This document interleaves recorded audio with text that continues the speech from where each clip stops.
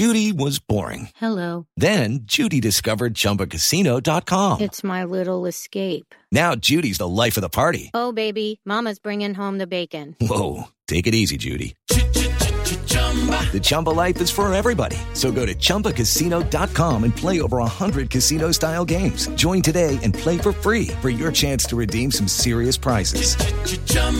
ChumbaCasino.com. No purchase necessary. Void where prohibited by law. 18 plus terms and conditions apply. See website for details. With Lucky Land Slots, you can get lucky just about anywhere. Dearly beloved, we are gathered here today to... Has anyone seen the bride and groom? Sorry, we're here. We were getting lucky in the limo and we lost track of time. No, Lucky Land Casino, with cash prizes that add up quicker than a guest registry. In that case, I pronounce you lucky. Play for free at LuckyLandSlots.com. Daily bonuses are waiting. No purchase necessary. Void where prohibited by law. 18 plus. Terms and conditions apply. See website for details.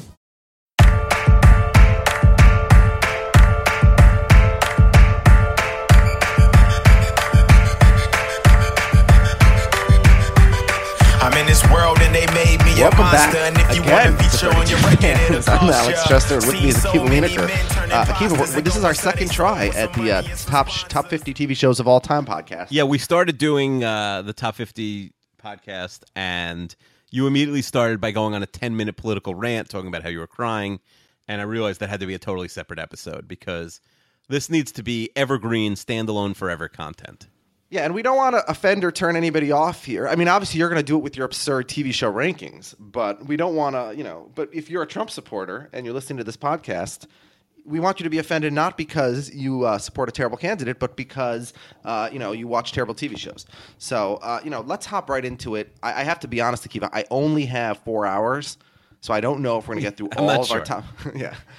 We're not trying to stop. You were like, hey, let's stop at 11, but I don't know if that's a good idea. I think people... Well, realistically, I think that we're probably not going to get into our top 10 today because... No, don't say that. If you don't believe it, it definitely won't happen. But I feel like... but I just need to say, first of all, our listeners have been fantastic. We've gotten over 30 people who have submitted. When we get into the top 10, we're going to discuss a lot, the cumulative rankings of all our listeners. And I was going to say, one additional reason why I do want to delay the top 10 possibly is because, no spoilers, we'll get to it when we get to it, but in our cumulative fan rankings, there's been one show that's been number one from the very beginning when we had one listener submission all the way up until when we had 29.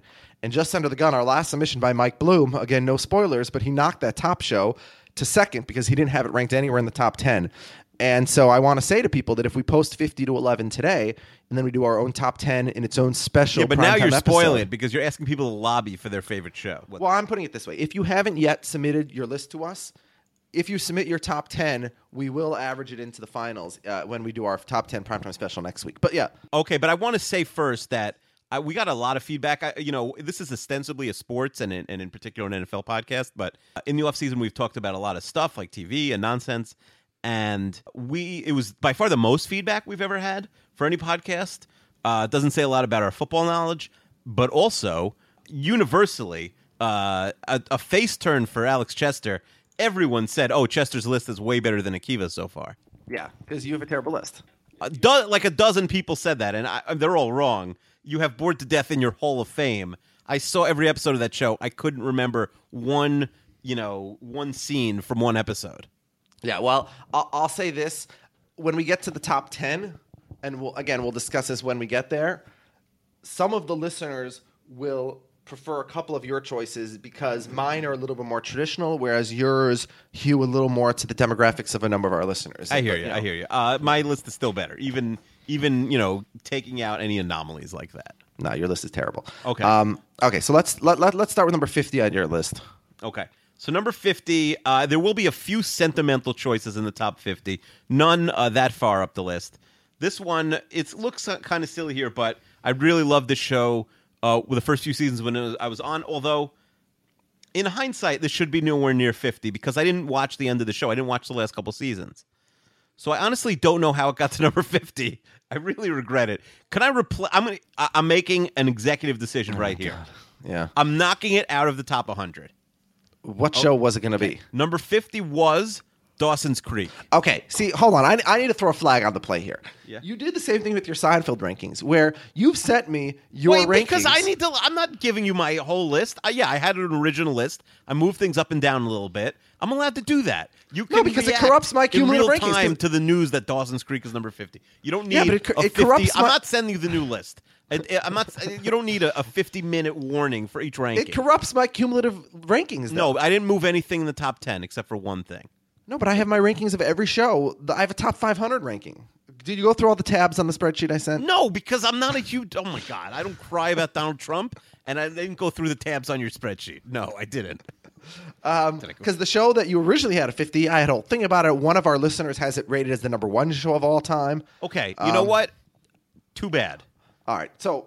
Deal with this on the fly. Well, I'm spoiling. You had Justified number 50 on your list. What do you have? When you ruin the whole list. You're the ruiner. Okay, so what do you have now at 50?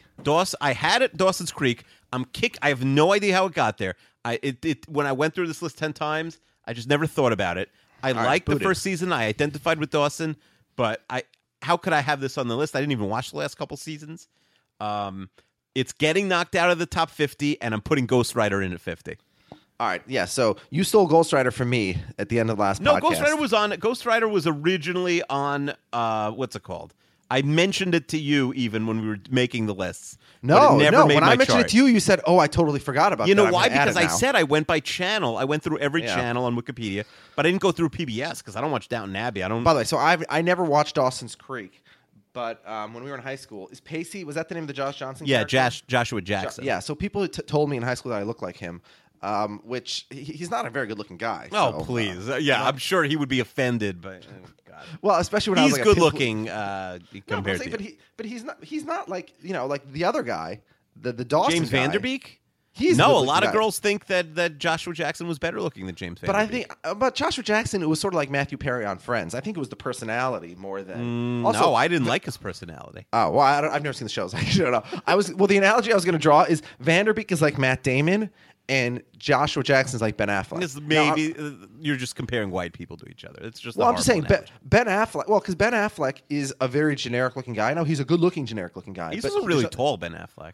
But he's not like. Whereas Matt Damon and Vanderbeek, they have like the sort of the longer blonde hair. I don't know, like did Vanderbeek age that well? I think he's just a regular-looking actor now.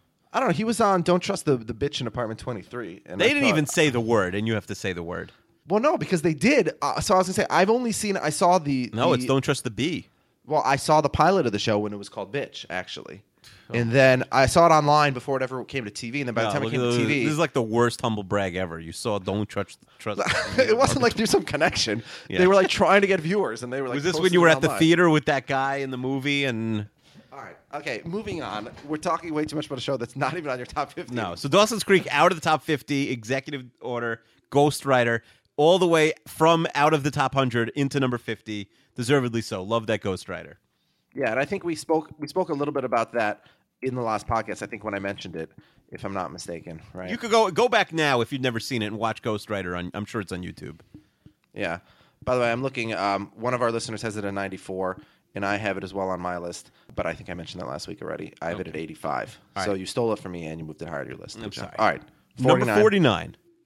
A show that started off very original and great.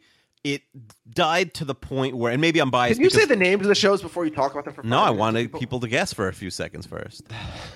It died for and it's also great because you don't know what show I'm talking about now because I moved the rankings a little bit. The last couple seasons really struggled. I could tell the actors didn't want to be there, especially since so many. It's hard for people to connect, and we don't know what you're talking about. Yeah, well, listen, they'll connect. They're connecting. Anyway, the show's called The League. The first few seasons were very original. The character of Rafi is like a Hall of Fame TV character, not like Bored to Death Hall of Fame, like actual like Ty Cobb Hall of Fame. And I think the show, if it had ended a couple of seasons earlier, it would be viewed more favorably. I do think, we're going to do a fantasy draft and we're going to do it from a funny location this year. Just the very conceit only lasts like 5 or 6 seasons before it's too much. But it was a funny show. It is a show you could rewatch. Like if someone asked me recently if they should watch it, and I think the first few seasons are very watchable. Do you have any thoughts on The League? Yeah, I have it at 26. One of our listeners has it higher. A bunch of people have it in the 30s and 40s, about where you have it. Obviously, the one caveat is ignore the fantasy football aspect because it's ridiculous. Right. It's funny because even the fantasy football fans are not interested in the fantasy aspect. Yeah, it's a good show. It's below. A good show. The fantasy stuff will throw off anyone who doesn't care about fantasy, and the people who do care, it's like below them, and they don't care about it. Yeah, it's a good show about married life in your 30s, I would say. An absurd show, obviously, but that's the value of it. It's a group of guys in their 30s, married or divorced in a couple cases. Even the character of Rafi gets old after a while. Yeah, the last couple seasons of the show went downhill, but I have it at 26, so I think it's like even Nick Kroll's like barely there in the last 2 seasons. Like he clearly did. Yeah, they really mailed it out at the end.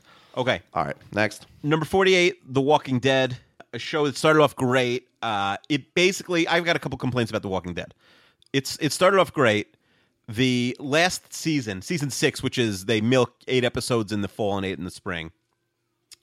The last 16 episodes, the 8 in the 8, I think it starts in the fall and then in the spring. So the 8 in the fall and the 8 in the spring, based on where the show is at in terms of like what happens in the comic book and stuff, from what I was told, because I haven't read the comic book, like the last 16 episodes were a total waste. It was basically filler. They could have gotten to the main bad guy, who they get to in the last scene of the last episode. Basically, they wasted an entire season, maybe even a season and a half, on nonsense. And it brings up a larger point of like, there are shows like Game of Thrones where you think could last like 12 seasons easily, right? They could split every book into 2. There's so many different things they could do. Whereas The Walking Dead is tricky because it's material that'll probably go on forever because it's just a comic book. It's not like you have actors to worry about. There's no reason to kill it off. It could go another 10 years. So when does the show end? And I think that they're being too conservative, and they should they should show more of the, they should, whatever. I don't know exactly what happens other than the bad guy. This new bad guy is the main guy for many, many years to come now. But I think they should. What's it called? I think they should really speed things up, even if it's going off the page completely. And another thing is, okay, so you've never seen an episode of the show, right? Yeah, I have no interest in zombies. So neither did I. But it was living north of the wall. It was just the idea of like, what do you do at the end of the world, which is not what the show is now at all. But it was a lot at the beginning. So just if you get bit, you become a zombie. But then like now, so there's just like millions of zombies. My problem is there wouldn't be any zombies left.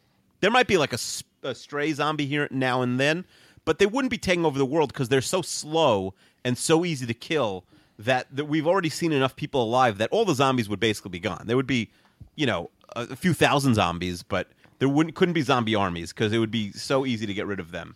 And I have no idea how this I feel right now like probably somebody who's never watched or read Game of Thrones feels when somebody's talking to them. No, this is pretty simple.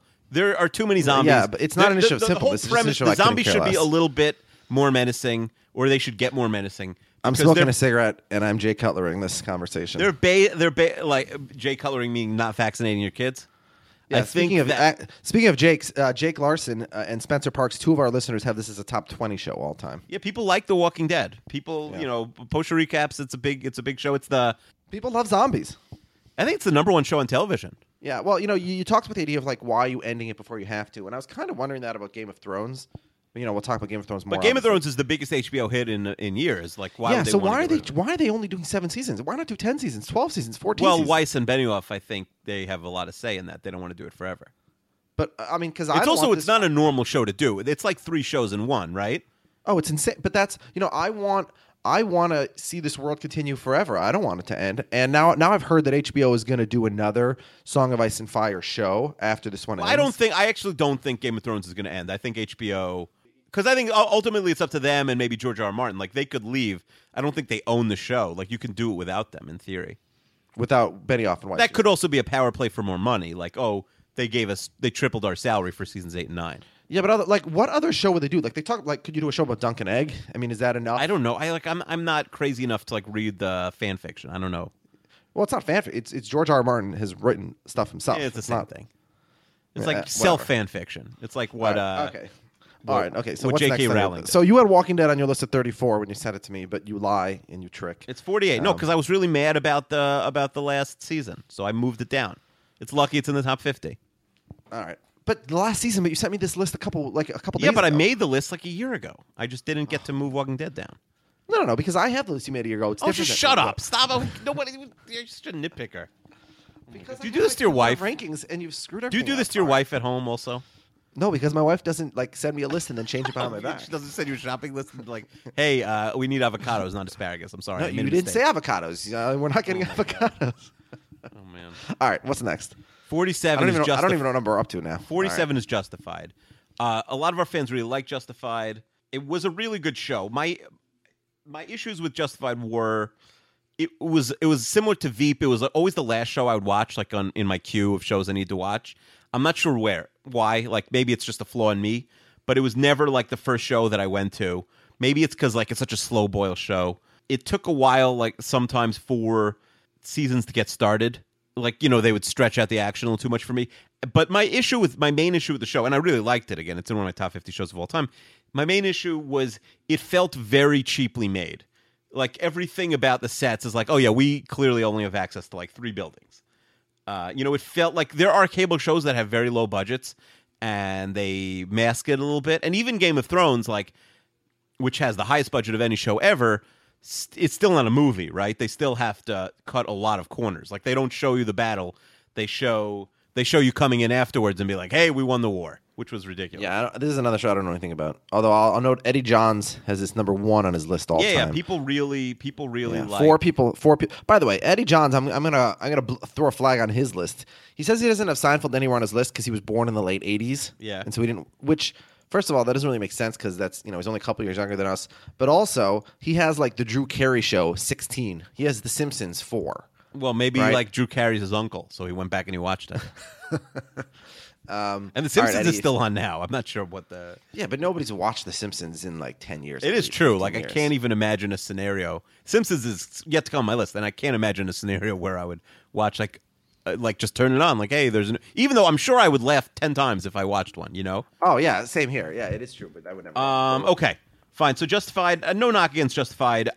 It's actually... If it's your favorite show of all time, I don't even think that's insane. It just wasn't my favorite show. 46 is a classic TV show that I used to watch at Nick at Night. I believe it was on at 11 o'clock every night. Taxi. Really, first of all, have you ever seen an episode of Taxi? An episode, no, but I've seen bits and pieces. Obviously, it's Danny DeVito's coming out to show, right? Yeah, I mean, DeVito is... It was he's not the star of the show, for sure. Yeah. Taxi also has an amazing cast. Listen to this. People you've heard of. DeVito. Judd Hirsch is the star of the show. Tony Danza. I didn't even know that Judd Hirsch was in it. Yeah, Judd Hirsch. He's the star of the show. Tony Danza. Andy Kaufman. Yep, obviously. Jeff Conaway. So I knew about Kaufman and DeVito. That's really and Christopher Lloyd. Oh, didn't know about that either. Yeah, totally loaded cast. Great cast. So, yeah, really funny show. Probably the most famous scene, if you want to just see one clip of it, you don't watch a full episode, is the most famous scene in the show is the "What does a yellow light mean?" which now would seem like a pretty hacky joke, but in 1978 was really funny. Well, what's your opinion about people who call them orange lights instead of yellow lights? Because that's insane to me. Yeah, because we say like red, green, and yellow, so it's not. Even though the lights probably red, are orange, it's incorrect to say it. Yeah. My opinion of them as people is I don't really like. I'm fine either way. The yellow that is used, whether it's on cabs or buses or street signs, is kind of an orangey hue of a yellow because you don't want anything too bright, I think. But the intent is clearly yellow. So if you say orange, you're a degenerate. What do you think is more interesting, this or the horse racing draft we just did that one person got to the end of? All right, next. Okay, my next 3 shows, 2 of them have had 1 season and 1 of them has had 30 seasons.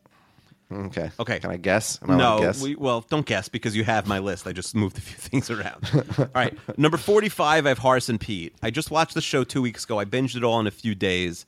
Give $32 to Louis C.K. to help him. I think it was $31. Don't pretend as if you actually paid. Well, of course I paid. What are you talking about? LouisCK.com. And now we're giving him free ads also. What a liar. Anyway, I think that the show was fantastic. I don't want to say too much about it. If you liked the show Louis, you will 100% like this show. 100%? Yeah. There's no way you won't like the show if you like Louis. If you don't like Louis, you'll almost certainly not like it. So I do think it's very easy because $31 is a big investment in a television show. And I know I was talking to people about this, and people said, like, well, if you buy individual episodes on iTunes or whatever, if you live overseas and it's hard to get, like, it's 4 months of Netflix or 3 months of Netflix, but there are, it's one night at the movies. In 3 months, it'll be on Netflix. So true. Louis keeps saying that. I don't really like. I'm kind of like moving towards the anti-Louis camp for a few reasons. I don't really love his like. He goes on. I've heard a bunch of podcasts with him. I heard him on Bill Simmons. I heard him on Bullseye with Jesse Thorne, where he talked about. Because he's desperately pimping the show right now, even though he pretends he's not. Sure. Yeah. So really annoying. He goes on every show because he went on Howard Stern first, and on Howard Stern he said that he now doesn't have a safety net in life because he spent $5 million, and he's $5 million in debt. And these were his words. And then he went and said, like, oh, all these websites misquoted me. When it was they just literally listened to his conversation with Howard Stern and said that, like, oh, he was in debt, and he thinks that they're just making up the story. But he goes on Bill Simmons. He goes on Bullseye with Jesse Thorne. He went on WTF with Mark Maron, and I heard all three of them. And he goes on these Tea Party-esque rants about how you can't trust the lamestream media, and I mean... Yes. Yeah, you said something. You're upset about the reaction to what you said, and so you're claiming you never said. Like a lot of people, he is really the hero of his own story. Like it just in every way, and he has more reason than almost anybody on earth to be arrogant because he is so good at what he does. Like even if you don't think he's the world's best actor, like he probably is like one of the best directors, the best writer. Even if nobody thinks he's the world's best actor, no, he's not a good actor, and it was probably.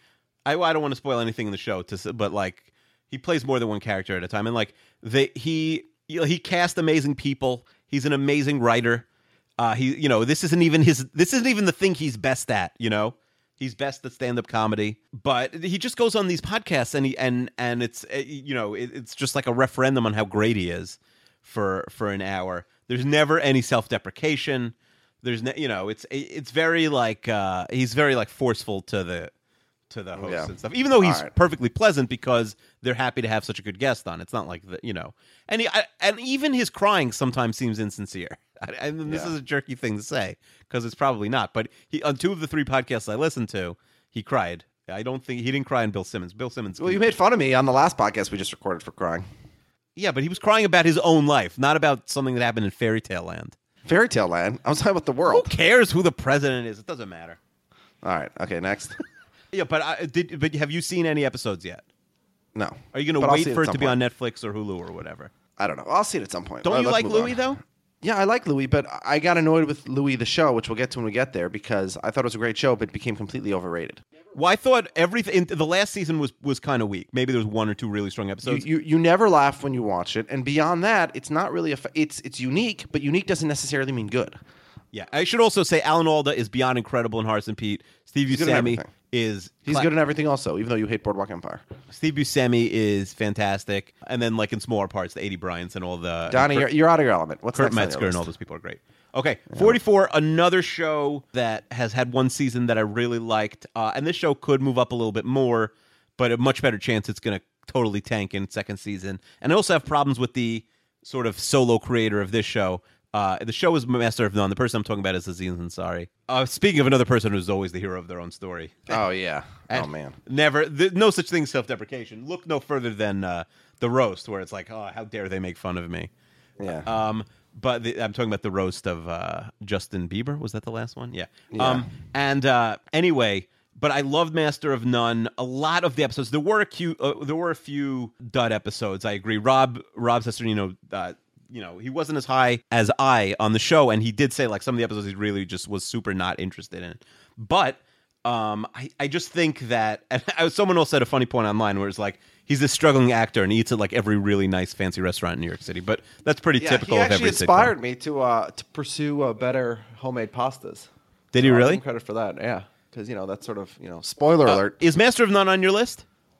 No, I was actually just looking. It's not. It was good, but it's only 1 season. You got to. So I do think it's going to be a while till the 2nd season. I believe they're going to shoot it in another country where, for reasons that will be clear if you watch the show, which I definitely recommend. It's really funny. I like a lot of the writers on staff, so it's a lot of the Parks writers and Parks people. So you will see sort of, but it's not a comedy in that sense. His parents knock it out of the park. There's some really It's interesting, definitely a funny show. Yeah, there's some, and I do like the relationship between him and what's the actress's name from SNL? Brie, isn't it Brie No, something? it's not Brie Larson. Brie Larson? No, she's hosting SNL. Allison Brie? No, you don't. Jake Larson? Noelle Wells. Oh, Noelle Wells. Yeah. Okay, she was great. I do like the show. I am interested, but I also think the show could tumble down the rankings in season 2 if they don't watch it. And I've said in the past, as somebody who lives in New York and lived in New York, in my 20s and 30s when you don't have so much money necessarily, it's a little more true to life, like Broad City than obviously than a show like Girls is or obviously Friends or Yeah, it tries to be a very realistic show. Yeah. Okay, 43. Except it's based in Brooklyn, and Brooklyn, I don't live there, and I don't go there. I'm a Manhattan man all the You're way. anti-Brooklyn? Yeah. Hipsters, Chassids, nah, too much. We, as people who keep kosher, like a lot of the best restaurants now are in Brooklyn. Yeah, well, there's one really good one right near the Barclays Center. Yeah, I wish there was a little more diversity in terms of restaurants. The Manhattan kosher restaurant scene is shockingly Everything's the bad. same. Well, no, it's not shockingly bad. It's good. It's just everything's the same. Yeah, There's no, not enough unique. the good restaurants are all good in the same way. Yes, Yeah. and they're all like B+ restaurants with like 5-star restaurant prices. Yeah, well, like 10-star, like their prices are out of control. Right. Yeah. So I'm saying, but like Brooklyn has like a lot more restaurants because of space and whatever. Yeah. Keep us breaking news here. Things in Manhattan are overpriced. Yes. 43 is MTV's The Challenge, a show you've probably never seen one scene All right, of. Bill Simmons. Yeah. The only Bill Simmons podcasts ever. Podcast columns, anything. I've consumed every single piece of media that he's created since 1999, unless it has to do with Real World Road Rules Challenge. Not 1999, or, 2001. No, because I went back on the old AOL stuff. Oh, you can found find that it stuff? online. Okay. Yeah, but unless it's related to that or wrestling. That was such an ATV answer, by the way, for both of us, that I like knew immediately because I remember exactly when he started, and you're like, nope.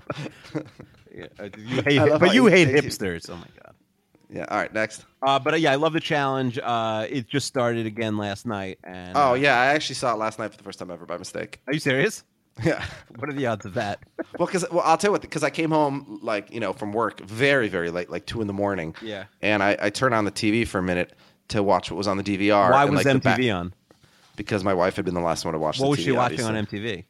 Probably one of these ridiculous reality shows. No, now can you ask her? I'm very curious what she was watching on MTV. All right, I'll ask her and let you. Send her a message. Maybe she was watching The Challenge.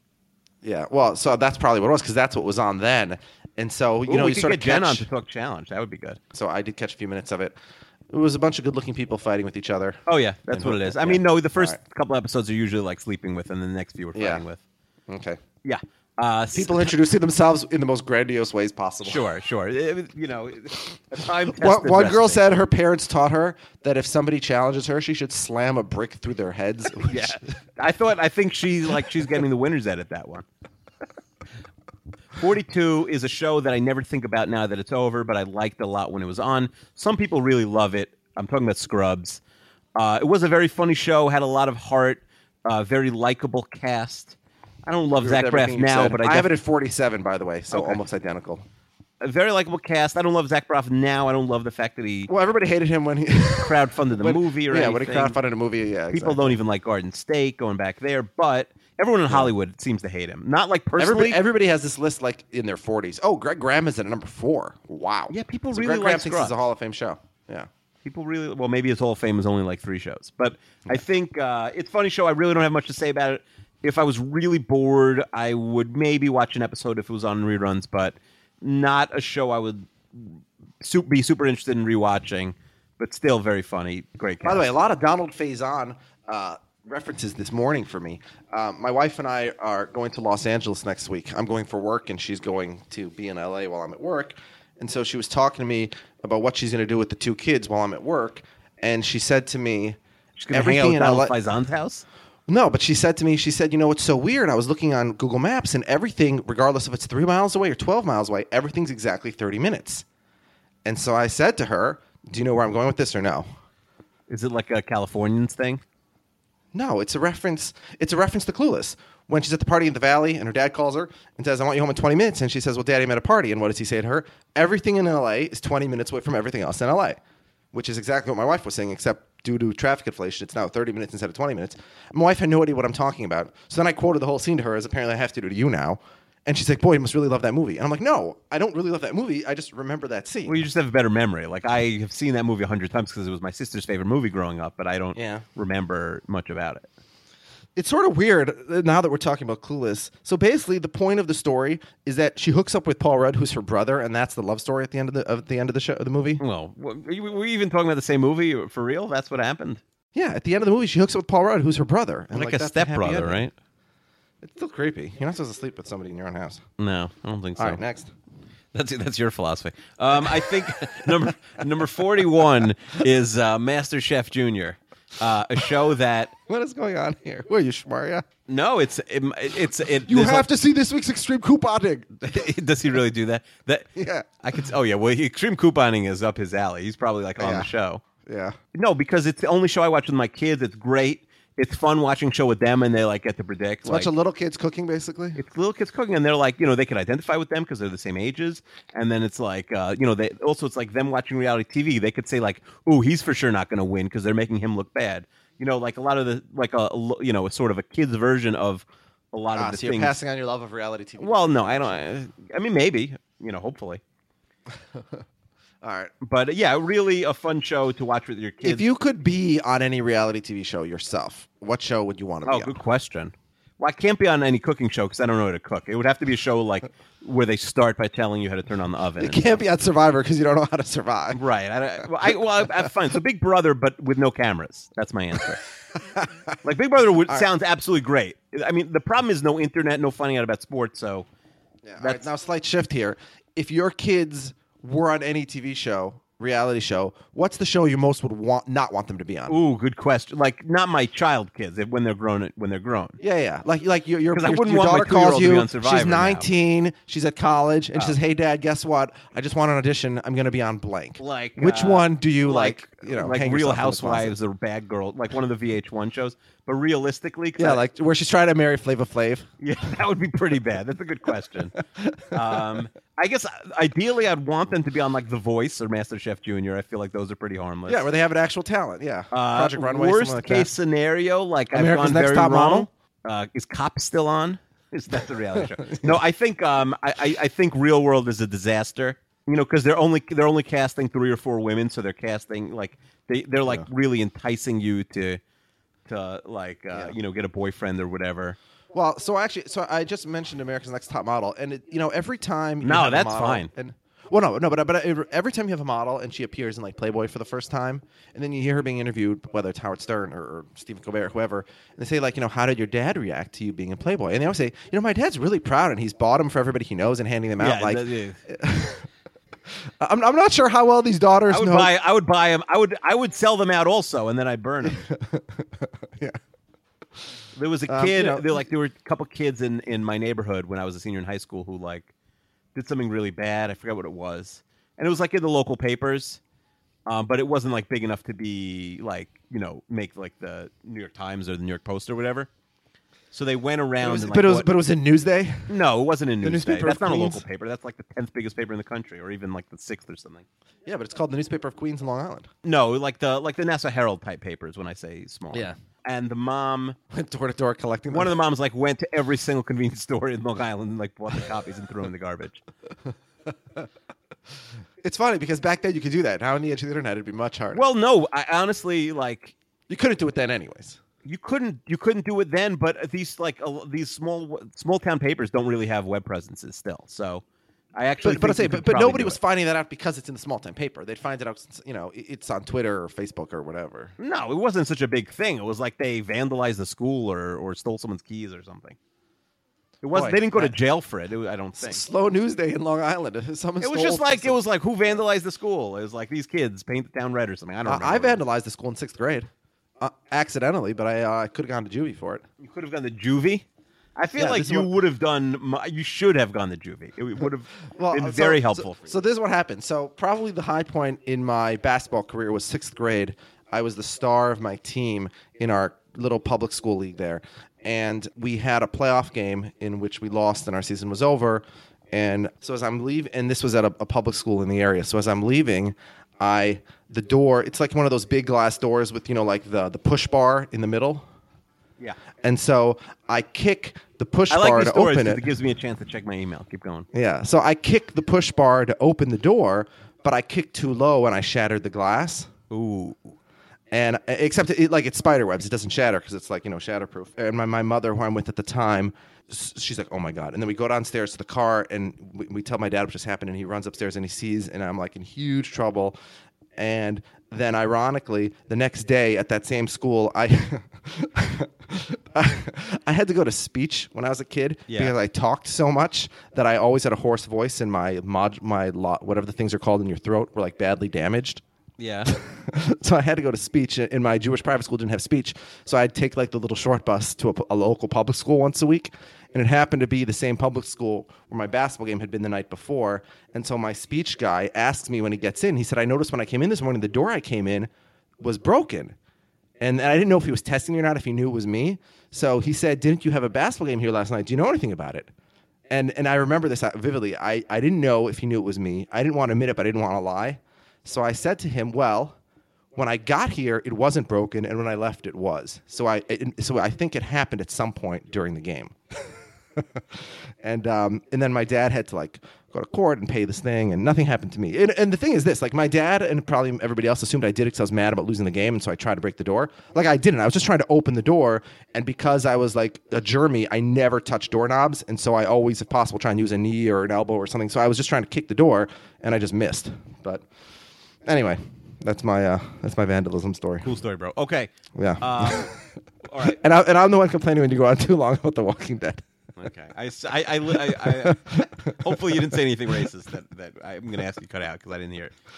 Okay, number 40 is a really interesting show to me because I liked it, watched every episode, was never the top of my queue, but a show I really like. Every actor on it, an actress was amazing. The writing, they'll write a book about how good the writing staff was and everyone gone on to bigger and better things. And I'm talking about Parks and Recreation. But what's really shocking is how high some people had this list. Yeah. Had the show. Like Parks and Rec people were in people's top 10s. Yeah. I think Antonio Mazzaro had it in his top 10. Yeah, you've heard my take about Parks. Yeah, you think it's really overrated. Yeah, I like everybody on it, and I know I'm supposed to like it. But to me, 30 Rock is such a better show because I like cynicism, and I don't like shows that are too fluffy. Yeah. Yeah, the good guy probably wins a little. I bit hate Mike too Schur's much. attitude of I like TV where everybody's happy and And also, they're really mean to Jerry. I like Jerry. You like Jerry? That's your take? That they're too mean to Jerry? They should have been meaner to Jerry.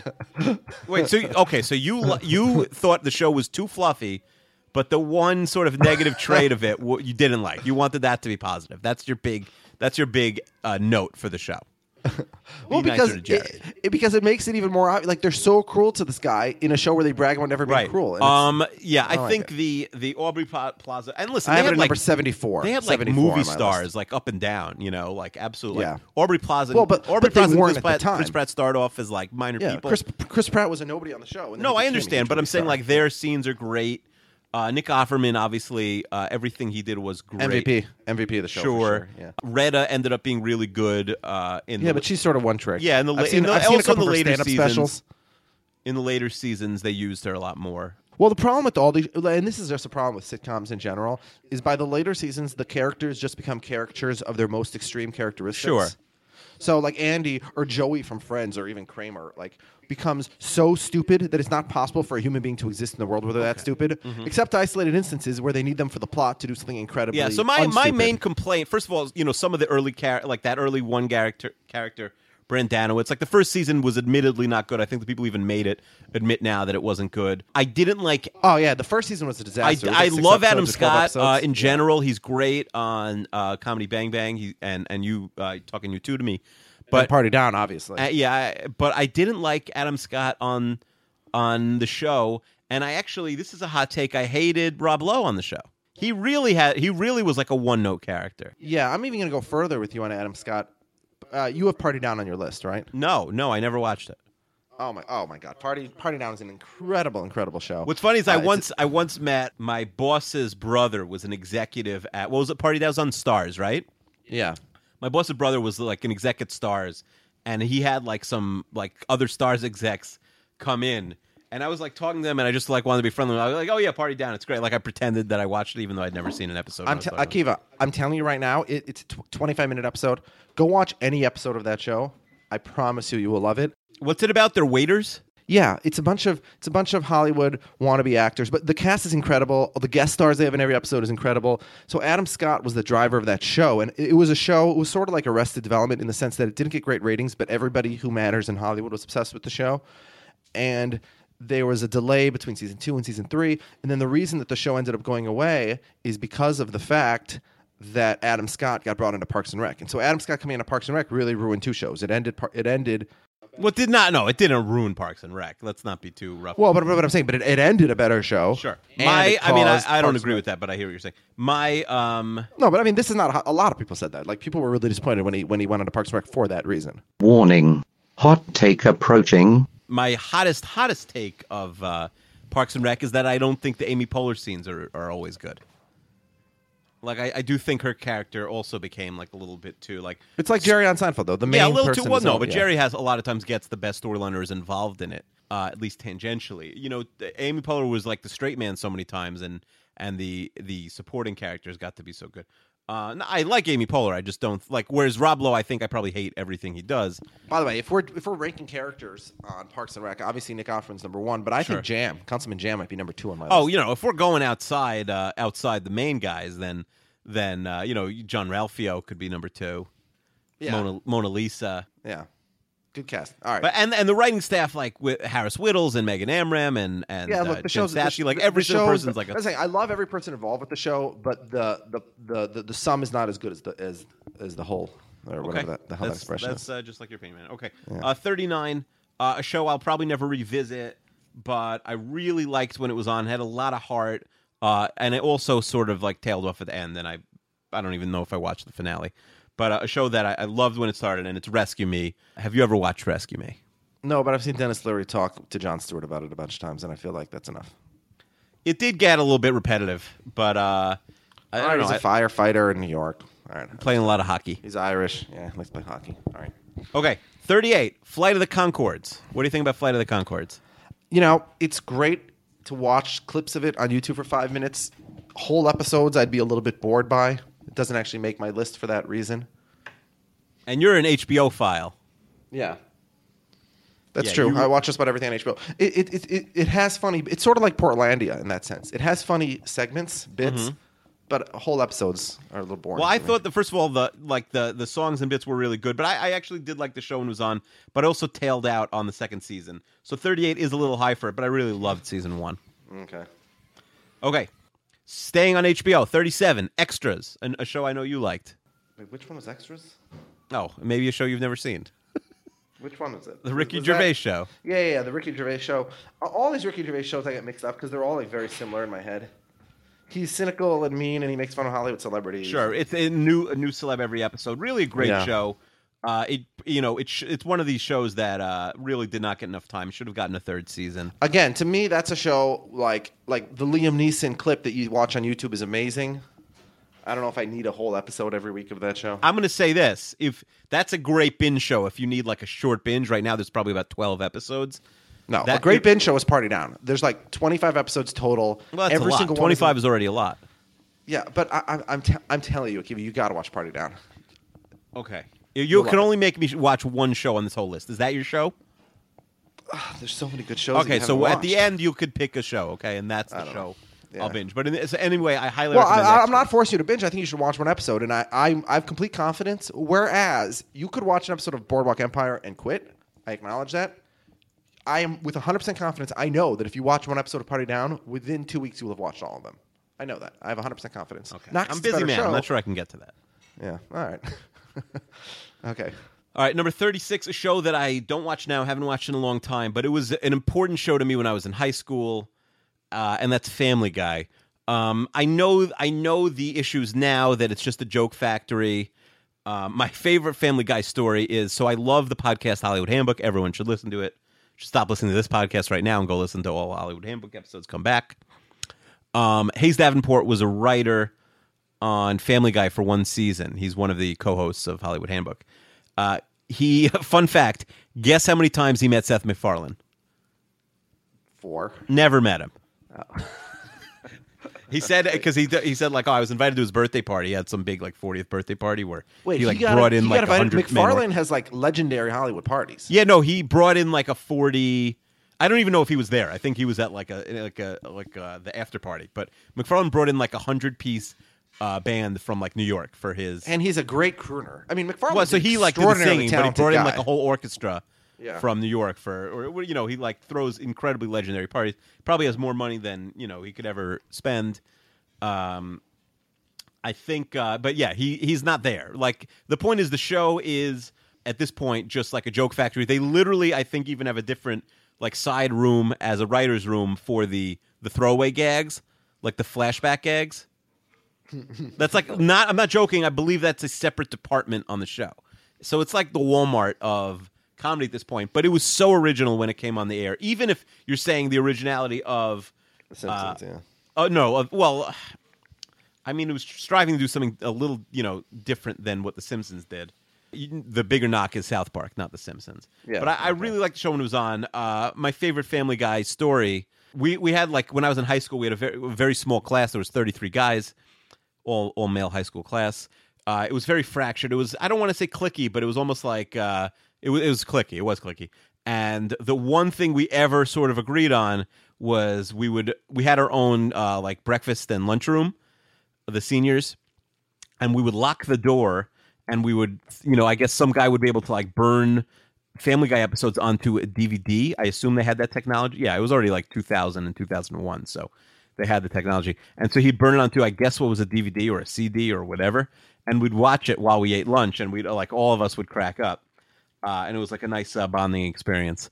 But then one day, and again, this is a very religious school, like the principal's wife walked in, and then like then we got banned from watching Family Guy. But it was a show that the first 3 seasons before it got canceled somehow, even though it got canceled because the I Need a Jew episode, remember? No, I don't think that's what it was. It got canceled because it got low ratings. Because that episode they never aired. I think you're wrong. I know they never. I think you're wrong. I think. And then the show became so popular with DVD sales that they brought it back. Yes, that's true. Except it was canceled. And then in the low first, ratings. do you remember how the end of the first scene started when they brought it back? No. The end of the first scene and the way that the first scene ends is Brian very dryly lists every single Fox show that had come and been canceled. Oh, yeah, yes. That was very funny. Yeah. So, look, I understand today it's very popular among, like, the hipsters. Oh, no. Comedy people, it's their least favorite show. Yeah, you have to hate on Seth MacFarlane. It's a rule. You know, I understand, like, sort of like the low-hanging fruit of how he goes after, you know, minorities and gays and women and stuff like that. Fine. But I have it at 21. It was an incredibly, incredibly funny show. It was an equal opportunity offender. MacFarlane's... He's an incredibly talented guy. Also, the Cleveland Show was a bit of a dud, but American Dad is also on my list. Is that still on? American Dad actually is better than Family Guy. The last, like, 3-4 years, American Dad was better than Family Guy. Is he Bob's Burgers also, or no? No. That's a different crowd. That's more of the, you know, the Brooklyn comedian scene crowd. Okay. Like Eugene Merman. And American Dad is almost like, you know, like the main character plays like a Stephen Colbert-esque character. And I think American Dad is actually really good. Every episode just about is an homage to a classic Hollywood movie in a way that if you haven't seen it, you won't even get. Similar to a lot of Seinfeld episodes, frankly, as you and Rob have mentioned on the podcast. So if you get what they're referencing, there's even a deeper appreciation. Is American Dad in your top 100? Yeah, it's number 81, and it probably should be higher, actually.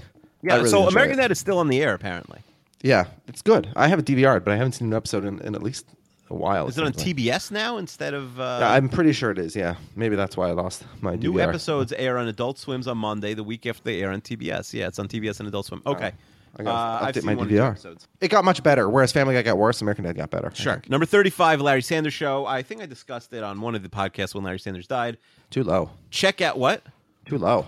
Hall of Fame show for me. I love Larry Sanders Show. Not every episode was great, but check out the Roast episode. Really one of the great sitcom episodes of all time. Number 18 on my list. When I was watching I don't think it was on a lot of people's lists. Maybe people sent in later after he died, sort of threw it in on there. I'm not sure. It's one of my all-time shows. It's also way ahead of its time.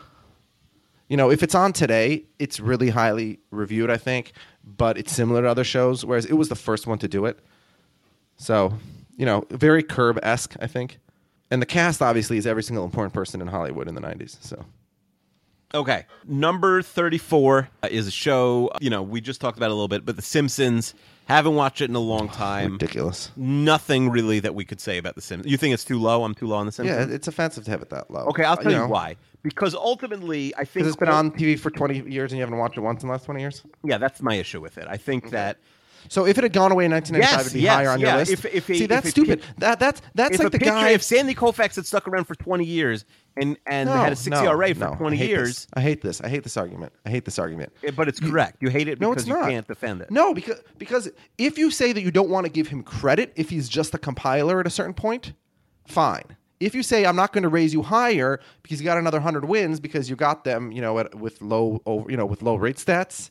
That's fine. But you cannot punish somebody. Your 10 years of Hall of Fame performance isn't less Hall of Fame. Okay, here's what I'm going to say. The same reason, I love SportsCenter. I would never have SportsCenter on this list because there's 100 million episodes, and what are you going to do with them? But that's because you don't need SportsCenter anymore. Okay, or the news, or the Today Show. That's a bad comparison. Or even the Simpsons, when we were growing up, it was The Simpsons and Seinfeld, 1 and 2, in some order. Unquestionably. Here's the thing. And the shows in my top 10, I want you should binge watch. You should have binge watched. You should have watched every single episode from season 1 until the series finale. Nobody, or practically nobody's done that for The Simpsons. So I don't it has to lose some points. No, yes, the next few shows. It's crazy to me that you're punishing it for the fact that it's stuck around for 25 years. That are all worse shows than The Simpsons, without question. Yeah, you can't. It's just crazy to me. Like The Simpsons from 1991 to 1998 or whatever was one of the greatest couple of shows in television history, and the fact that you punish it because it continued for another 15 years, that's impressive, if anything. At worst, you can say it's neutral, but whatever. I have it in my top 10, so I'll save it for when I get to the top 10. But bad rating for you for The Simpsons. Well, we have to go through your whole top 10. All right, what's next? No, all right, a lot of sitcoms coming up now. Number 33, this isn't even really a sitcom, a Netflix show that I really loved, no pun intended. It's Love. I liked it better than Master of None. Yes, it's silly to have it all the way up here at 33 after one season, but I really like Paul Rust. If you don't like Paul Rust, you're going to be totally out on the show. Also, we got the Spoon Man in the show, Mike Mitchell from Doughboys. He's becomes a major character in the or a side character in the last couple episodes. Gotta love the Spoon Man. Gets extra points for that. I think that the show really has potential. I'm curious to see where it goes. It has an easier degree of difficulty for season 2 than Master of None. I don't think we're going to see season 2 of either of those shows for a long time, at least until January, maybe later. But I love Love. Did you watch Love? No. And it's offensive to me that we spend more time discussing it than The Simpsons. Well, The Simpsons, there's nothing it's like, obviously. Next. Okay. 32, I was told my list has no validity if the show is not number 1 by Superfan Robbie. But unfortunately, it's not my number 1. It's number 32. It's Always Sunny in Philadelphia. Yeah. Also in my top 10, actually. It's, it was Seinfeld for the next generation. People forget how incredible it was in those early seasons. Yes. It has stuck around, and it's not But is so it good fair, anymore. because it didn't have 8-10 amazing seasons like The Simpsons, isn't it fair to knock the show, which only has 10 or maybe originally had 12 or 13 episodes this season, for really not being as good anymore? No, because its early seasons were so good. I mean, it was so good. Someone wrote in and compared a season Seinfeld sucks, character to an Always Sunny character. But you say this last season people sucked? do that all the This time. last season was better than the last 4 seasons before. No, I disagree. This season was the worst season yet. There was a few episodes that were actually good in this. But there's not a single episode that's new. It's just the same thing repeated. Yeah. No, of course. They've been doing that for 5 years. They're out of ideas.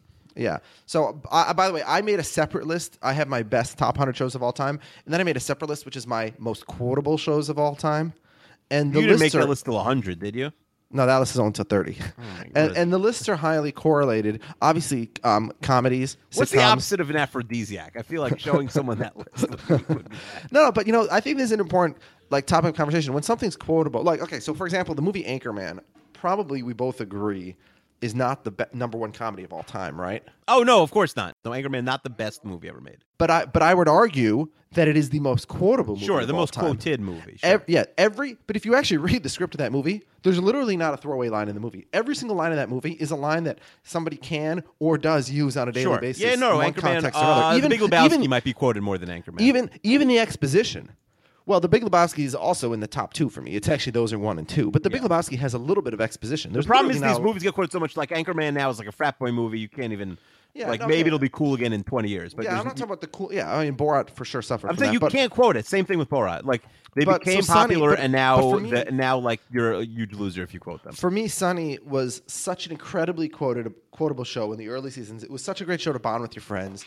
You know, do you have a favorite episode of all time? While I think of that, I don't think I do. All right, do you have a favorite? My favorite quote Yeah. is it's the episode where they form like a neighborhood watch, and Mac incredulously says to that group, he's like, the police, the streets are filled with the ejaculate of the homeless, and you want us to call the police. That's good. There's not much more to say. So I didn't remember this episode at all, but someone compared Kramer on from the Jimmy to. You want to guess what they compared it to? Well, Kramer would have to be Charlie. No, the Kramer in the Jimmy, so not one of the main 4. When they think that he's mentally disabled, you mean? Yes. When the episode Little Kevin, Sweet D. The episode is called Sweet D dates. Yeah. Where is he a rapper or is he retarded? Yeah. Yes, that's the episode is called. By the way, Sweet D. The show every time that you and Rob on your podcast for Seinfeld discuss like, oh, could this happen in 2016? The answer is yes, because Always Sunny did it. In a more extreme way. Now, maybe not on NBC, it couldn't happen. Yeah, no, it could happen on NBC. FX. Nobody's paying attention to what Always Sunny does. Yeah, they get away with a lot. That's sure. Yeah, no, that's fair. We're talking about could they do this in? Yeah, Always they do get away with a lot. Yeah, so that was a funny scene. I remember I watched that. I'm like, ooh, yeah, this was a good show. I love the milk steak, but I think that the show has run its course and should be. Although I think it might have been even better now that I think about it if they hadn't given the end of that episode we find out the truth. I think it's almost better to leave it open. Yeah, 100%. Like he should have, because he does the rap, and then you're like, oh, he's definitely like wrong about him. But yeah, well, I mean, I think he ends by saying, "Bitch, who's retarded now?" Yes, and then whoever's standing, it's Mac or somebody sitting next to Dee and says, "Definitely not retarded," and she says, "Yep, nope." Whatever. It's a great show. You're just happy because I asked you 100 times not to say retarded, and now you get to say it because it's in context. Oh.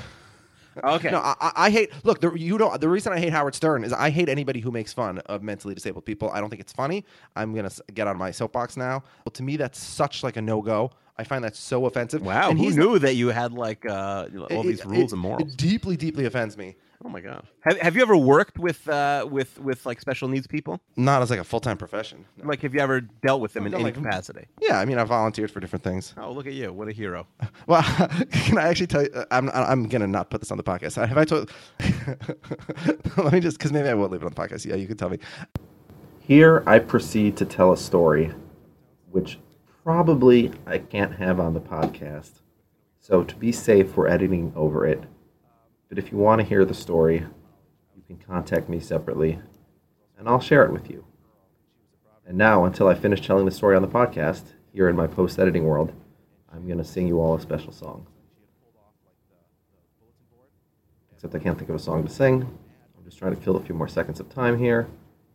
And we are almost... Oh, wait. No. Now I'm laughing, thinking about Akiva's reaction to the story, which is... I'll let you guys hear Akiva's reaction to the story, because his reaction is pretty good.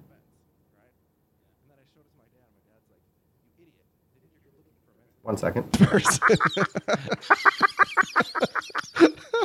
was such a good story. Okay, wait, now we're going to be back to the podcast. All right, Chester just told a great story that can nowhere come near coming on the podcast, so maybe I'll DM it to you if you ask nicely. That was a really funny story. It might be true. I'm not even sure. Oh, boy. Okay, Yeah. Number 31, Broad City. I thought the last season 3, was the weakest. Yeah, I really, really love this show. I have it at 29, so not much higher than you. But to me, it's really a perfect encapsulation of what it's like to be 20-something living in New York, single, struggling financially, first job out of college. I thought that they were going to Israel in the last 2 episodes. I didn't realize that they didn't go until they did the episodes. Well, I mean, they landed there, but... They were supposed to know, but I'm saying, like, I'd read in the news, like, oh, they're filming Birthright stuff, and then it never happened. Yeah. Well, I mean, did you watch it? No. I said I didn't watch the last 2 episodes. Oh, so they do. They did. Oh, but there's no scenes there. They just pretend to be there, no? Well, I'm not going to spoil it, but although we already have, so spoiler alert. One of my, as an example, I think it was the very first episode where she's collecting all the Bed Bath & Beyond coupons, which is everybody knows Bed Bath & coupons never expire. I think they do. I think they just switch the rules. But yeah, of course, anyone who's ever gotten married. No. So the hard copies never expire. The ones that you got on your phone. Our mailman used to steal. When I lived in Manhattan, our mailman would steal. Someone would steal them. So when I lived in Boston in law school, they drop one in every mailbox in the building, and I lived in a building with 100 apartments. The Bed Bath & Beyond scams could be like a whole book. Like people make people, money off. Everybody in my building would just throw them out. So I'd go into the recycling bin in the mailroom, and I'd have hundreds of them. Oh, and the other thing Bed Bath & Beyond was famous for was the fact that they give cash returns for wedding registries. Yeah. How's that? There's got to be like a big expose, like how this company still exists. They've never spent $1 in advertising. That they stopped doing, actually. Yeah, but after 20 million years of being ripped off. Well, it's not a rip-off because they still make money. It's the same way that, that you just break something and they'll just give you the full price for it. They'll just hand you cash for it. Customer service is the way to engender customer loyalty. The reason I buy everything from Amazon and Bed Bath is because of the fact that they treat their customers really well. Oh, I didn't know you were on first half name with it. You just call it Bed Bath. Okay, number 30. It's funny because we were there the other day, and my son, who's 3, actually asked me. He said, "Why is it called Bed Bath & Beyond?" He asked me what Beyond means, and I really couldn't answer him. So, great question. Family Guy actually had a joke about that as well. Okay, where the Beyond part is like the back of the store, where it's like another world. Great. Anyways, okay. Yeah. Number 30, The Shield, a great show. I always tried to get my wife to watch The Shield, and she hated it. She said the camera was too shaky for her, and she didn't like the way it was shot. It was too dark. Like the way the show was, like a lot of, especially at the beginning, they spent a lot of time in that station, and it did kind of look like a cheap set, and it also was too dark. But they did sort of work their way out of there. Another thing with The Shield is people love to talk about Amsterdam on The Wire, right? Yeah. But I believe The Shield did the exact same thing like a year before The Wire did Amsterdam, where they legalized drugs as an experiment. And no one ever says, "Oh, they just jacked it from The Shield." This idea. Well, look, I haven't seen The Shield, so you've never seen The Shield? It's the same as Justified. I have no idea what it is. Yeah, but The Shield is on a lot of people's critics and people's Hall of Fame top. Well, 5, I'm about to say I assumed it was, but I just searched through all 30 of my list. It's not in anybody's top 50 except for you. Yeah, but that doesn't even make sense because I know so many people who it's one of their 10 favorite shows. Well, none of the 30 people who have written into our podcast. Oh, you mean the people who sent in are fans, you mean? I have 7 different media lists. No, I don't care about your media list because I have 30 different fans who've sent in their lists, and not a single person has it in their top 50 except for you. Not top 50? Somebody has it at 51. That's only person shocking. Yeah, and I thought it was low on it. I feel like I know people who it's one of their favorite. I don't know anything about it. I think it's Josh Grashan's favorite show of all time. Well, Seahawks fan Josh Grashan. Yeah. Okay. 29. Alaskan Josh Grashan. The Alaskan assassin, Josh Grashan. I think it's 29 is a ridiculous spot for this next show. It could easily be top 5, but again, I'm never going to rewatch it. And rewatchability is a portion of it. But I have seen just about every episode, maybe every episode, to be on at 9 o'clock on Nick at Nights on Channel 22 back then, Nickelodeon. I Love Lucy, a show that until the 90s was considered a great show. And Andrew, my friend Andrew writes in with a question. And he has a problem with this whole list. He actually thought all the lists were garbage when I showed him the top 10. So where's his list? Is this Andrew Parver? Yeah. Did he send in a list? Oh. I think he did. Yeah, we have a list. If I recall correctly, his list only goes 81 deep. Yeah. Well, he doesn't watch as much TV as we do. But anyway, Andrew had a good question. By the way, it's 79. But how pathetic is it that I have 30 lists here and I remember everybody how long each of their list is also? Oh, you have a good memory. Great. You have one good quality. We all know that. It's fine. Well, I don't know if that's I think it's sort of pathetic. But no, it actually ends up harming you. Other than maybe at work, it's probably good. Because you remember things that oh, that's impressive. He cares about the old case from 6 months ago. But anyway, I Love Lucy 29. I think he probably has I Love Lucy at number 1 or 2. Anyway, he said it is totally ridiculous that every list of best shows ever, in more particular drama than comedy, because nobody disagrees that it's the golden era of drama, whereas maybe some people would say it's not. This sort of the last 15 years were not the golden era for sitcoms and comedic shows. But he says, how is it possible that the 10 best shows ever are all cable shows from the last 10 years? According to who? If you were to make some sort of critical list, like The Wire, The Sopranos, Breaking Bad, The Shield, Game of Thrones. I've averaged out the lists of 1, 2, 3, 4, 5, 6, 7, 8, 9, so 10 what you're going to do now is you're going to take my 100% correct point and he asked a good question, and you're going to nerd your way out of the question by saying that the thing I know to be true is not true. In the top 10, MASH, All in the Family, The Twilight Zone, Mary Tyler Moore Show, I Love Lucy. So that's now, in to be who's fair, top 10? That is the cumulative average of all the top experts. Now, to be Not fair, that's one of those shows is a drama. Oh, you want it to be dramas? Yeah, we're just from talking old dramas. times? Why are the 10 or 15 best dramas of all time? Oh, all of them took place in this century, in the 2000s and beyond. Well, that's the whole point. That's the whole point of what The Sopranos did. It's because of the fact that dramas were serial. The goal of dramas back then was. But how's it possible there there wasn't one great drama from 1950 because until there The were only Sopranos? 3 networks and nobody was taking risks. They were all doing the same thing, and they were trying to make the whole goal was that you could turn it on at 10 o'clock and turn it off at 11 o'clock, and you didn't have to understand a backstory, so it had to wrap up in one episode. Well, I think that's still their goal on CBS and ABC and stuff. Yeah, well, and that's why they don't have any dramas anywhere in their top 10 or top 50 or top 100 even today, other than possibly Lost, which we'll discuss when we get there. I know people really like The Good Wife. I mean, look, well, there's individual shows today that, yeah, but I mean, so Andrew's a guy who's loyal to the big 3 networks. Is that what you're saying? No, I don't think so. Maybe, but I think he's I mean, loyal. I can he's tell you loyal he to is. Classic TV. I'm looking at his list. He loves doesn't have a classic single television. The only show he has on cable in the top 20 is SportsCenter. So, in fact, I'm going down. I'm still looking for a cable show. Yeah, so maybe he's loyal. He had cable growing up, so it's not like America's he's one of these guys Test that didn't. Kitchen. What's the show? America's Test Kitchen. It's That's a not cable. even a real show. He's just testing. Well, I'm looking for a show that's on cable. And Chopped. That's on cable. He doesn't have those are the only cable shows he has in his top All right, so he 50. doesn't watch cable dramas. In the Curb Your Enthusiasm at 51. That's the first scripted show that's not on a big 3 network for Andrew Parper. All right, let's not go too far. So he's down a Andrew's classicist. rabbit hole. He's a classicist. Oh yes, he loves the classic TV. We used to both watch. He has Nick I and Love Night Lucy at number 1. every My night. wife professes to be a huge fan of I Love Lucy. We have I Love Lucy magnets all over our fridge, but I've never seen her watch the show. I've never heard her quote the show. Listen, she's busy taking care of your kids while you do podcasts. Okay, Yeah, number 28, The Wonder Years, a show that didn't live on, I think mostly because it was so hard to license the music. I think it's on Netflix now, but it was, it has so many like top tier songs that are $1 zillion to license that it's literally impossible. Did you have a crush on Danica McKellar? Yeah, of course, everyone did. Oh, I don't know who that is, but that's Winnie what Cooper.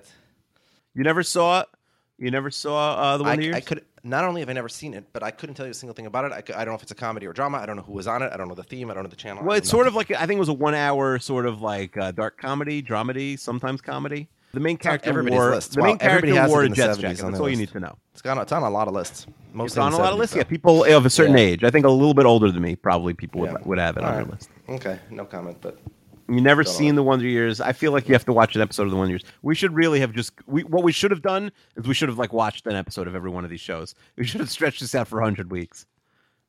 Canceled all the football stuff. Yeah. My team's going to be so bad next year. There's no reason to do it'd be a decent podcast.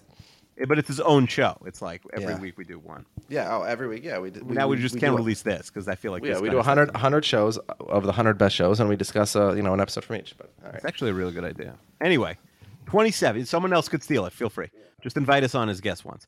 27. Eastbound and Down. I love Eastbound and Down. I think if you miss it, there's a show coming on in just a couple months called Vice Principals or Vice Principal with Danny McBride. That's basically going to be everything Danny McBride does is the same. Honestly. Yes, exactly. What's the Foot Fist Way? Is that his movie? Yeah, good movie, but the same. It's the exact same, except that it's karate instead of baseball. Yeah, but he's a delight, and this is going to be school instead of baseball. I have it at 92 on my list. I don't love it. I think it's overrated. Just because it's another one of those where I think you see a 5-minute clip online. It's pretty much the same. It's the same idea every episode. So it's like, all right, this one he gets in a fight with Will Ferrell, and this one he gets in a fight with Yeah, the Will Ferrell stuff is probably the weakest stuff of the whole series, but such a funny show. Never stop laughing. Love Eastbound. Sad that it's gone, but I think Vice Principal. It's him and. I'm more excited for Vice Principal than I was. Well, who's the other guy? It's not someone that you'd normally expect. Who is it? What's his name? Walton Goggins, right from a lot of cable dramas like Justified. He's like a serious guy, so he's doesn't normally do comedy. I do think Vice Principal will be really good. Continuing my Hollywood Handbook theme, Hayes Davenport also wrote on the show. They filmed it. I guess they must have filmed 2 seasons already because he mentioned writing on it like 2 years ago, and it hasn't even come out yet. So it looks like they filmed 2 seasons of the show already. But I'm excited for that. You're going to watch it, right? Yeah, I'm going to watch it. You were an HBO loyalist. You've watched everything HBO's ever done. Pretty much. And did you even watch Arliss? No. I mean, that was before my time. But right. No. But like I like The Brink, which only had one season. I really liked The Brink. I thought it had a lot. What of about the potential. horse show? What was that called? Luck? Yeah, I did not. Yeah, with Dustin Hoffman, where they killed a bunch of horses. I did not watch that one. Yeah, because they didn't kill enough horses. Isn't that what you told me? Okay. You heard my previous comments about Catherine the Great. I like horses in the bedroom. I don't like them out. No. Okay. Welcome back. Good job to reference your horrible joke that you should probably cut out of the last podcast. Okay. Welcome Back, Kotter is my number 26. This show could be one. I love Welcome Back, Kotter more than anything else in the world. Wow. So why is it 26? Well, because it wasn't that good of a show. Because it'd be stupid to have it over. Just like nobody. Jim Crumley has it at 92. No one else has it anywhere on their list. Listen, it wasn't a show other than the 11:30 slot on Nick at Night for. I don't know any sitcom that was on before 1990. I don't know anything about. Well, it was on. You never watched Nick at Night in the 90s? No, because I didn't have I didn't have the cable. Oh, right, you didn't have cable, and then you were dorming. Yeah, you didn't. Yeah. You didn't. Yeah, so I was listen. I had nothing to do but watch cable TV all night, so I saw a lot of those shows. Did you have a TV in your room? Okay, so my dad has said the biggest mistake. Son of a rabbi. I'm shocked about how much TV he's letting you watch. Listen, the biggest mistake he ever made in his life. He will say this. We could ask him right now. Oh, you told this to me. Yeah, is putting a cable television in my room for my I think 9th birthday. It's insane to me that he did that. It blows okay, because we didn't really have when we moved out of Queens, we didn't have like a great family room for TV. Like it would have been downstairs, and I was probably like at 9 years old. Like I wouldn't have wanted to like be downstairs by myself at like 9:30 watching a baseball game. Whoa, there are monsters downstairs? So like I'm sure he just didn't want me in his room watching like the Knick game or whatever in his room. So your parents have a TV in their bedroom also? They had a TV in their bedroom. Oh, I don't mean to get too much into your parents' personal business, sure. But you know all these studies that show that a television in the bedroom leads to a much dampened sex life. Okay. There's nothing I can say. My parents have 4 kids. That's all. No, I'm serious. There's a lot of studies about that. Although there might be correlation more than causation. Yeah, I don't know. I can tell you the opposite. I don't have a TV in my bedroom, but and yet he finds time to podcast. Yeah, a lot of time to podcast. My wife said, "Oh, it takes 7 hours for your podcast." I don't care. I think you redeemed that joke. It stays in. Yeah, there we go. There was one kid in my class in elementary school who had a TV in her bedroom, and all of her siblings did. I hope that no one who knows who I'm talking about is listening, because, like, even as a kid, it made me realize how irresponsible her parents were. It was like, I mean, to be fair, my dad, like, he's many times called it the biggest mistake of his whole life. I mean, I'm sure he screwed up worse with some of my sisters afterwards, but... Wow, your sisters are internet celebrities. Well, one of them. The other, the other one, he can't even be an internet celebrity. Forget it. And the third one isn't even on the internet. Also, like, when we're talking about me having a cable TV in my room when I was 8 or 9 or whatever, I want to say it was 9. Could have been 8, could have been 10. I watched so much sports even then. Like, there was no way to, like, not let me watch sports. So it was just like... I remember they had to. It was like it's funny because I was as obsessed with sports as you, except I had no access to television. So, as an example, in the 1992 NBA draft, I remember getting an argument with Micah and Aaron, 2 boys in my class, about who should be picked, and I said something about Shaquille O'Neal, and they both started dying of laughter. Oh, that that's I said funny. Because I only knew him from reading about him in the newspaper and magazines. Chuck Klosterman, who grew up in North Dakota, has said, like, similarly that like he didn't even have a TV or radio, so he would like. Whatever he knew about sports was literally just from reading Sports Illustrated. Yeah, Shaquille. All right, but okay. But now, is that why you watch so much TV? But you watch the most TV of anybody I know now, basically. Is that why you're like still? And then for the rest of elementary school, even my early high school years, I referred to him simply as BFB, Big Fat Blob, which is funny because he actually wasn't fat at all. Like in his Magic years, he was completely lean. Were you? That's but I hated really him, cool nickname, by the way. Yeah, I were you a big much. Kazam fan? No, I just told you I hated Shaq. It wasn't until he joined the Lakers with Kobe, who was a more hateable character. Did you hate him for like a nerdy statistical reason? Like, I think his efficiency is not quite what it should be. I just hate him because I thought he was ruining the league because he was too big and dominant, and he wasn't. He was hard to. And also, I hated how he left Orlando and went to the Lakers. Although now that documentary, that 30 for 30 came out, I realize it's because it's the owner's fault 100%. But at the time, I just bought into the media, and of course, the media is in the pocket of the owners and not the players. So. The traditional media. Anyway. I love. You mean the lamestream media? Yeah, exactly. I think maybe Donald Trump will pick Louis C.K. as his running mate. Oh, Welcome Back, Kotter. Everyone should check out an episode, see if it holds up. Let me know. Loved it. Loved the Mystery Show podcast episode about the Welcome Back, Kotter knapsack. Mystery Show. By the way, I'm anti-Gimlet. You know Gimlet, the podcast network. I don't know if you listen to any of their shows. I prefer The Drink. The Drink? It's a drink also. You don't drink, so you don't know. It's a cocktail. It's That's a such a very good terrible joke. No, it's not a joke. It's a very good cocktail, and I have no comment about the podcast. So anyway, how could you have a podcast that does 6 episodes and then takes a 2-year break? What do you think you are, Serial? They better come back with 50 episodes. That's all I'm saying. Wait, which one is that? I think I did see it now, but it's great. Mr. Show's an amazing podcast, but they did 6 episodes, and they've been on a 1-year hiatus after 6 episodes. It's a lot of hard work. It is. They got to go solve a lot of mysteries. Look, not everybody can record 2 hours worth of podcasts before 11 o'clock. Listen, it's very easy for us because we have there's no overhead to the podcast. There's no interviews. We just come on with. It's just the sacrificing of our professional lives and family lives. All right, what's next on your list here? Can we take a break now? Wait, really? Why? It's my wife's home. So? Hey. You can't. Hold on one second. Here, you say hi to Chester. Just say it. You can talk. Hello, Chester. Hello, Mary Wienerker. No, that's not my wife. No, isn't that your daughter? Oh, Mary, right, different first name. Sorry, I forgot about that.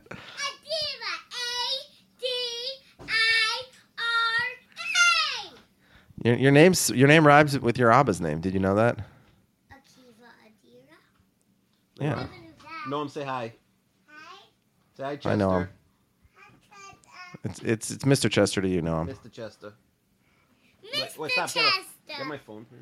All right, what's going on? Are we doing it or no? Sure. Testy Westy. Okay, Akiva, 25. All right, 25 is a really great show. It's only had 2 seasons in it. It's only going to have a 3rd season. Of course, I'm talking about The Leftovers. Season 1 was amazing. Season 2 was amazing in its own way. Not sure where they're going to really wind up Season 3 in terms of, is it going to be able... Is the 3rd season, I think it's maybe even a truncated 3rd season, I'm not sure, going to be good enough to move this up the list? Because that's not a lot of episodes, 25 to 30 episodes. For a series, to compete with the heavy hitters in the top 10. But the first 2 seasons were so good, it can't move down so much. Are you a Leftovers fan? No. I'll note 11 of our 30 people have it in their lists, and everybody who does has it 35 or higher. Yes, it's the type of show that if you've watched them all, there's no way you could say, and it's not good. And a lot of people didn't like the beginning of the show. Maybe some people think I started till it. the end of season 1. You told me to, so I started it. I watched the first episode and a half. I didn't like it. You told me season 2 gets better, but I was already out. So. Oh, you never went back and watched it? No. You told me I have to. But how could you watch HBO and not watch one of their best shows ever? I don't know. You're an HBO fanboy. Can you make that your show? You really have to give it a chance. There's 100%. When we finish this list, we will each give each other homework assignments. And if that's the number 1 show you want me to watch, then I'll watch it. But okay, well, we'll have to see if that's... I did give it a try. I mean, can I make you watch all, 32 seasons of The Challenge? If we have to commit to this. Okay, yeah, so if you haven't watched The Leftovers, there's not much more to say other than you should watch it. Number 24. All right, number 24. Number 24, everyone knows the name of this show. It's Cheers. Great show, really, almost too good for its time. Well, wasn't it way before your time also? Yeah, but it was rerun enough when I was a kid that I was able to watch most, although I certainly have not seen every episode. Yeah. So this is the first show, other than I Love Lucy and Friends, that we've mentioned that is in the media top 20. I don't care about the media top 10 or top 20, because the media top 20 is garbage. If the Shield's not even in anybody's top 50, I don't care about it. I don't care what the media's saying. So, all right, we'll discuss it when we get to the top 10. You got some. You accumulated a few really bad lists, and you're using them as. TV Guide. If you want to count all 30 of our listeners, I have a lot more credence. Hold on, there. Akiva. Every single main pop culture source: TV Guide, Entertainment Weekly, The Hollywood Reporter. I get IMDb, all my news from TV Guide. I don't know about you. IMDb, these are the primary sources of. By the way, the only reason I didn't use Metacritic is Metacritic only ranks seasons, not entire series. Cheers is a good show. Fine. Number 23, The Mary Tyler Moore Show, another classic television show. I think it was on at 10 or 10:30 on Nick at Night. Really a great block. You missed out if you weren't watching the I Love Lucy, Dick Van Dyke, Mary Tyler Moore. and that's number 10 all time in the cumulative media list. Great show. I will a heavy recommendation, probably the biggest recommendation I've given so far. Even if you've never seen an episode, you don't want to see a full episode. Well, you should watch one episode. Go check out the Chuckles the Clown dies episode. So it's really considered one of the great television episodes of all time. It's on any list. It's in the top 10 of any sitcom top 10. An amazing episode. A great cast for Mary Tyler Moore. I even like the spinoff Rhoda, not the other spinoffs Phyllis and whatever. It's funny for a guy who's such like a homer for Minneapolis and Minnesota. It's surprising, but I have no interest in this show. Okay. Well, now it's kind of dated, but really, I bet it holds up in terms of you'd still be able to watch it and laugh. Another show, female-centric show that I really liked, number 22, Veronica Mars. I'm sure you didn't watch it. Correct. It was on. I think it started on UPN, and then it was one of the only UPN shows to make the merger between WB and UPN into the CW. I actually didn't see the Veronica Mars movie. I had no interest in it, and also I don't like crowdfunding anything. But except I would be happy to crowdfund my Seinfeld podcast trip to Australia for the finale. Yeah. I think By the way, this is another show that if you like it, you really like it. Only 3 people out of 30 have it on their lists, but all 3 have it in the top 35. Sure, really, it's one of the only shows, maybe the only show that I regularly watched with my wife. Really a fun show, a little dark, a little also similar to my complaint about Justified. Felt cheap at times. Clearly, the budget was stretched a lot of the time, but Kristen Bell is so great in those early seasons.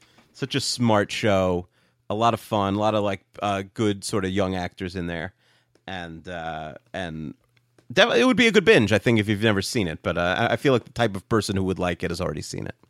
Yeah. Nobody watched it though. The ratings were always abysmal. Yeah. Although the truth is, abysmal ratings on like the CW or UPN in 2008 still beats like most NBC and Fox shows now. Number 21. Hard to say a show like this is better than, say, Cheers or I Love Lucy. But again, these are my favorite shows, not necessarily the 100 greatest shows of all time, in my opinion. You're moving the goalposts here. It's very sentimental for me because I watched it so many times when I was a kid. I've seen every episode 1,000 times. And we're talking about Saved by the Bell, a show that I know you've never seen, which is totally insane because it's all kids our age. I don't know the difference between about. Saved by the Bell and Beverly Hills 90210. You don't even... I mean, one is a comedy, one is a drama.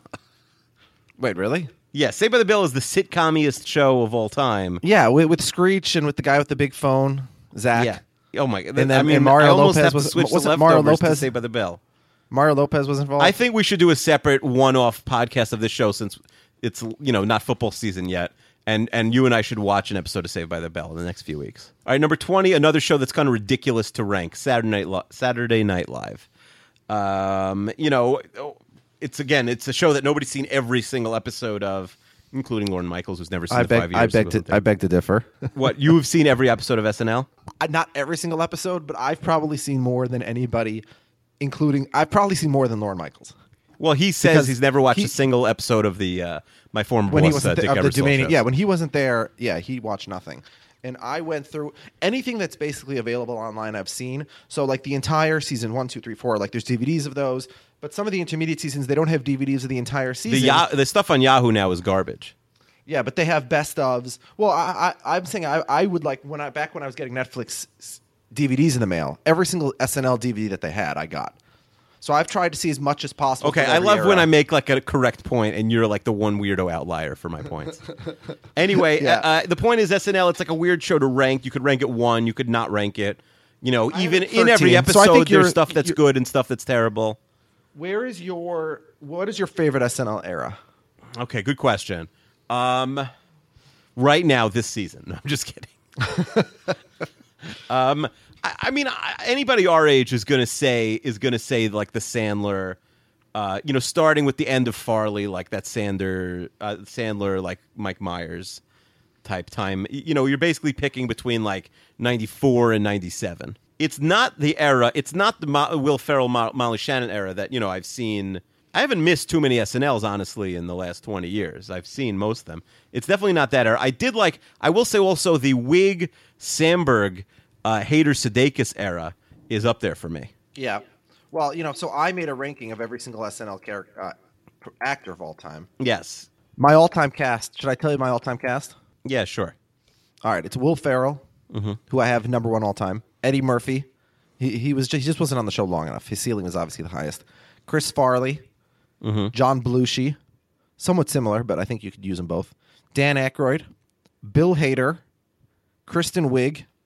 Jane Curtin, and Gilda Radner. That would be my all-time cast. Okay. And some of these people you'd have to bring back from the dead, but other than that, it's a good idea. Yeah. And I would say I have Dana Carvey and Phil Hartman a little bit higher and Daryl Hammond a little bit higher, but, you need enough women on the show. Do you, I know you cry over elections. Did you cry during SNL 40? No, but I enjoyed it immensely. Yeah. It could have been like 4 hours shorter, but other than that, it was great. Really, ultimately, the Eddie thing from SNL 40 kind of ruined the night a little bit. That he refused to do anything. That Eddie Murphy refused to do anything. Yeah, he was really bad. And had he been in that Jeopardy sketch or whatever the sketch was that they wanted him to be in, that would have changed the whole night. But it was great. It was fun. Number 19, a show people had really high. I was shocked how high people had this show. And it's we're talking about The Office, the American Office. I already ranked the UK Office in like the 50s somewhere. I love The Office. The problem is, I'm going to be a hypocrite because there are shows even in the top 10, maybe even higher, very high up, that ended poorly that I still have ranked very highly. The post-Carell Office has many, many unwatchable episodes. Yeah. Were you an Office fan? Yeah, I have it number 15 on my list. Very similar to you. I have it as a Hall of Fame show. And you're right. The end of the show was so bad. So bad. First of all, I hate James memory. Spader. I detest James Spader. Any episode he's in is immediately unwatchable. Yeah. But they even messed up Jim Carrey. Like, that could have been a great character. He was awful on that show. Yeah. Will Ferrell. I think The Office is Kevin Garnett in a sense that because it got so bad at the very end, people forget how good it was at its peak. Oh, I thought you were going to say because it only won one championship, and even then it was sort of like riding the coattails. Riding the coattails of who? Ray Allen. Oh, my God.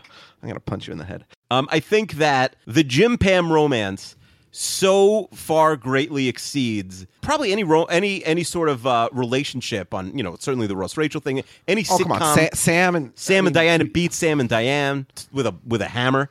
Like even dramatic relationships. No way.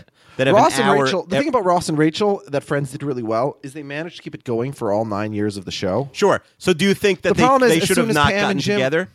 They should have they should have insulted the viewer's audience and waited till the series finale for them to be together? I don't know, but once they got married, it got sort of boring. Sure. Okay. And You're totally also, right. like, but ultimately, their chemistry was so strong that they had. Was a good character. Yeah, their chemistry was so strong that they had to get married. Yeah, Jim, by the way, who he's the most eligible bachelor in the office, but that's a fast horse in a very, very slow race. The only don't knock Kevin right now. Well, the only other guy he'd really be competing with is gay, is Oscar. And, Kevin is for some, but not for others. But they turn Jim into such like a sex object for that reason that before he ends up with Pam, every single smoking hot girl who guest stars on the show is like dating him. And I'm sorry, like when you're like a paper guy making $25,000 a year, you're not pulling down that kind of tail. You're not. Oh, what are you talking about? Who are the people coming in? They're also working in a paper factory. You're such a jobist. No, but they're all these smoking hot girls though. They but why are they in the Dunder Mifflin paper factory? This is the worst take of all time. They're not there for a boyfriend. He's a good-looking guy who has a lot going for him. The person there is working in Scranton. This isn't one of the masters of the universe. I'm sorry. It's not they try someone and make at your dumb white shoe law firm. They try and make him equivalent to like Jerry Seinfeld, but Jerry Seinfeld in the show Seinfeld also happens to be a really popular are you comedian the on pulling TV. tail correspondent right for our show? Are you the expert? Well, I did listen to Bill Simmons' podcast with Michael Rappaport yesterday. Are you a legendary stick man? I mean, those podcasts are so good because Rappaport is so off his Rappaport rocker. he comes in with like 14 cups of caffeine. They are amazing podcasts. And it's funny how like he was offended that people think he's performing. He's like, I'm not performing. I'm just a psychopath at all times. Yeah. Your take is literally garbage. Write in, tweet at us if you agree that Jim couldn't pick up people who are coming to make a deal in a paper office because he only made 30 No, grand. but they're smoking hot women from New York or whatever who are in there. So for like an why hour. is John Krasinski not a smoking hot guy? He's not. He's not a smoking hot guy. He's not a the really equivalent attractive guy. of a supermodel. He's okay. Who is better looking, John Krasinski for a man or Jenna Fisher for a woman? They're pretty equivalent. But before he settles with her, he's with every single, like that's what I'm saying. He's with every single superstar. This is such a terrible take. Hold on. If anybody thinks that Chester's list is better than mine, just remember this horrible opinion. Well, this is not. Do you want me to go online and get a list of every single actress who guest starred on the show who Jim dated? This is the stupidest thing ever. Jerry's like a struggling comedian, and he's struggling comedian. He's on the Tonight Show. He's got his own show on NBC. What are you talking about? He had his own show for one episode. It's the shortest run show in the history of television. He makes so much money that he could buy his dad cars left and right. Well, hold on. It's like who's He's like on a the first name equivalent of basis Jerry? with David like Letterman. Kurt Metzger. Like what kind of like is he like going after supermodels every night? I don't understand what you're saying. Kurt Metzger is a much less attractive man than Krasinski or Seinfeld. Okay, I will not have you blaspheme Kurt Metzger. Okay, but hold on. But it was a running joke on Seinfeld that even Jerry Seinfeld being a more eligible bachelor than John Krasinski, it was still a running joke. The fact that he dated every single hot model and actress in Hollywood in the 90s, that they all went on Seinfeld. Thanks for your Seinfeld lesson. All right, number 18 is another number, not 18. It's 24. When people talk about the era of amazing shows, I think 24, like, I have Alan Sepinwall's book here somewhere. It's called The Revolution Was Televised. Do you have that book? Yes, I do. It's about, like, the top 12 shows of all time. I believe he has a chapter on The Shield, Mr. Shield snob, who's never going to watch The Shield, and it's not in your top 50, whatever. Not mine, anybody's. Yeah. Literally anybody. Well, Mr. Sepinwall, I have 40 different most rankings influential TV critic of our time, maybe of anyone's time, has it in his book. But I don't believe he has anything on 24. I could be wrong. 24 might be in there, actually. I'm not sure. And I think the book is right here. So I could literally bend down and check, but I'm not going to. How much of the appreciation for 24 is tied to the gimmick of the fact that it was... So I do think the show doesn't age well. There was actually... I saw a thread recently on Facebook where it was like, rank the 24 seasons. And I would rank them like 1, 2, 3, 4, 5, stopped watching. But, Yeah. yes, the gimmick is amazing. But you're not going to punish it for that. The first season is so incredible. I was in an elevator in college going to class. And this kid I've never saw before or again turns to me. And he's like, you ever watch 24? I'm like, yeah. I watch it. I'm up to date. He's like, this was, I guess, in season 3, maybe. He's like, I didn't do any work. Like, I stayed in. I didn't go home this week, and I didn't do anything. Like, I watched, like, 56 episodes of 24. I'm caught up. Like, he literally, like, took a break for, like, an hour to sleep and binged, like, 56 episodes. So he watched it in real time. Basically. Like the show. He it was so exciting. It was the first bingeable show like that. It's not like people were binging Hill Street Blues in the 80s or ER in the 90s. Like, it was really the first binge ever. It's we forget now. Like, I actually think the show would be terrible on a rewatch, except for maybe season 1. And even season 1 and 2, there were some totally ridiculous, like the Cougar, and there was a lot of terrible episodes. Really, a lot of the non-Kiefer Sutherland cast was terrible throughout the whole series. Like, there was always a few really good actors and some people who stood out as being terrible. I'm a big fan of Marilyn Raskin. Marilyn Rice-Cup is really good. But anyway, 24... By the way, is this when I tell you I've never watched a full episode of 24? Really? Yeah, I'm not really interested. I don't really watch network shows, honestly. He's such a snob. Don't worry, guys. He's not just a snob, but he thinks only rich people can land attractive women. That was his take for the last show. This take is that he's not going to be... It's funny how anti-middle America... the Minnesotan is, and the New Yorker has to defend them. Maybe that guy who emailed us was right. The guy who emailed and said, like, that I speak down. Well, I do speak down to the middle American I'm speaking to now. But maybe I do have to explain basic concepts to you. Oh, my God. All right, continue. I forget what we were talking about, but I told Rob last week. Like, you wrote in with like a long diatribe to the Seinfeld podcast about New York City and like why we have to like focus more on how New York City doorman. Yeah, because you asked me to in the previous episode. Because some rube from Middle America said, "Do they even have doormen anymore?" And I was like, "Do you people still drive cars?" So it was the Minnesotan. He's not even from Minneapolis. He's probably from the garbage one, whatever it's called, St. Paul or something. The garbage one. Which one are you from? Minneapolis or St. Paul? No, St. Paul is to Minneapolis, I would agree, as like Oakland is to San Francisco, or as New Jersey is to New York. No, worse. Yeah. St. Paul's fine.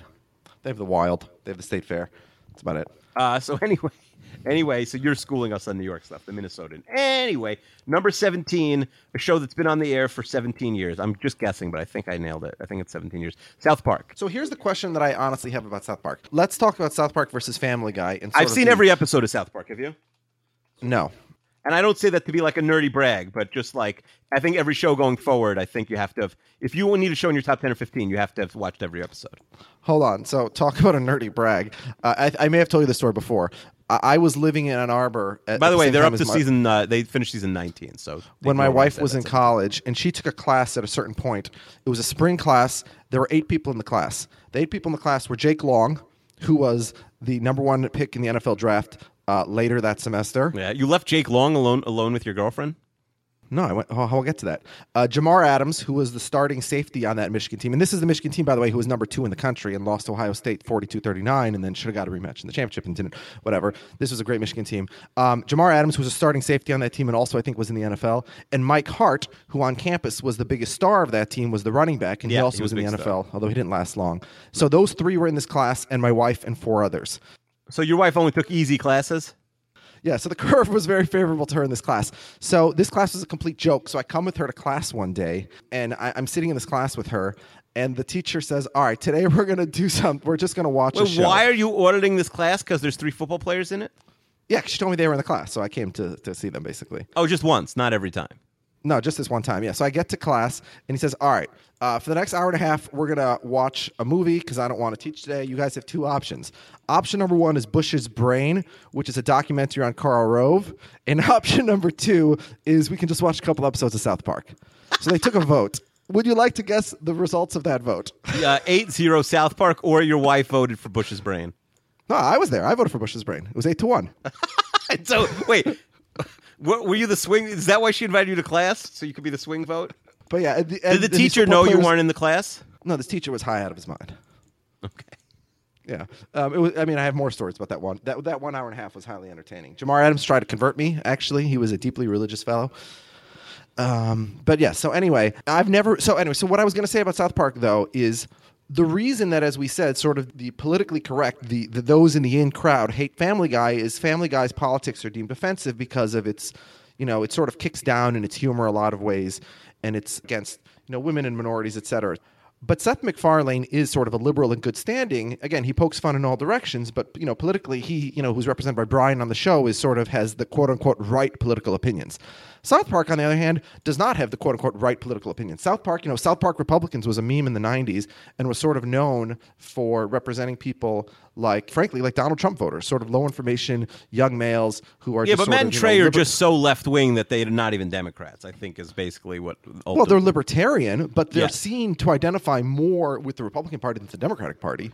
There's a 100% chance they're feeling the burn, though. Team America World Police was, really attacked leftists much more than rightists. Now, I'm not saying I have any problem with that. I'm just confused. By the way, people don't really say rightists. Well, either way, the point is, I'm just confused as to why all the people who are left of center who are mad at Family Guy for its politics are totally cool with South Park for its politics. When there's been, political scientists have written many articles about South Park politics and about how they have swung our country to the right politically, or at least our generation.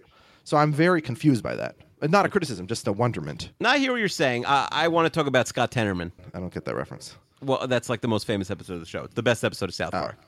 He makes him eat his parents. It's a great show, South Park. I've seen many episodes. I don't watch I had a friend who was bored at work one day. This is in the pre-Netflix era. It's probably 4 years ago. And he said, I know you've seen all the South Parks. Just start sending me a list of your 5 favorite South Parks. And I did, and 3 hours later, he's like, all right, send me your next 5.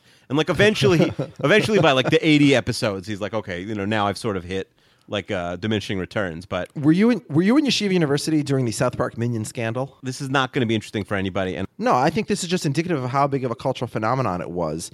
South Park was on at Wednesdays at 11 p.m. in about 2002, 2003. Is that correct? I think it's usually on at 10, but okay. Well, maybe it was 10, maybe it was 11. Whatever time it was. This story's not going to translate to our listeners. Well, I think it does because you went to, and I was there for 1 year, and I was there this year, and apparently you weren't because we didn't overlap. You were still studying abroad, I think. Yes. There was a 10-minute evening prayer service at 10 o'clock or 11 o'clock, whatever the relevant time is. Not mandatory, you should add. I mean... it's not mandatory by the school, but it's mandatory by those who adhere to the precepts of the religion. That's not what people... the point is, it's not like everyone had to be there. Yeah, but want. Many people on campus would go, obviously. Sure. And there was a movement on Wednesdays by a huge group of people because they so needed to watch South Park, and obviously they organized a special prayer service to start at 9:45 instead of 10, or 10:45 instead of 11, specifically to accommodate that show. And they didn't do that for any other show on TV at the time, or any sporting event or anything like that. Okay. And so this sort of led to op-eds in the school student newspaper, are these the values that a religious institution If I should Google it, espouse? am I going to find a really nerdy op-ed written by you? No, I had no opinion here because I didn't watch the show, but if there was a show I wanted to watch, Have you never seen South Park? No, I said I've seen many episodes, but I don't watch it religiously. Okay. When I'm told by my friends you got to watch X episode, I'll watch it. You've never seen Scott Tenorman? No, I don't think so. That you should really check out. Okay, I will. Okay, Akiva, let's get to number 16 on your list. Yeah, so really now we're getting into, I'd say starting with South Park at 17. Like you talk about your Hall of Fame, which apparently has 45 shows in it, including Bored to Death. 19, starts at 19, my Hall of Fame. Well, so my this is like tier 2 now we're in, but this is like this is South Park starts a new tier at 17, and now 16, Nathan For You, continues that tier. But then when I think that my top 11 are Ironclad. From 12 to 17 is like tier 1B.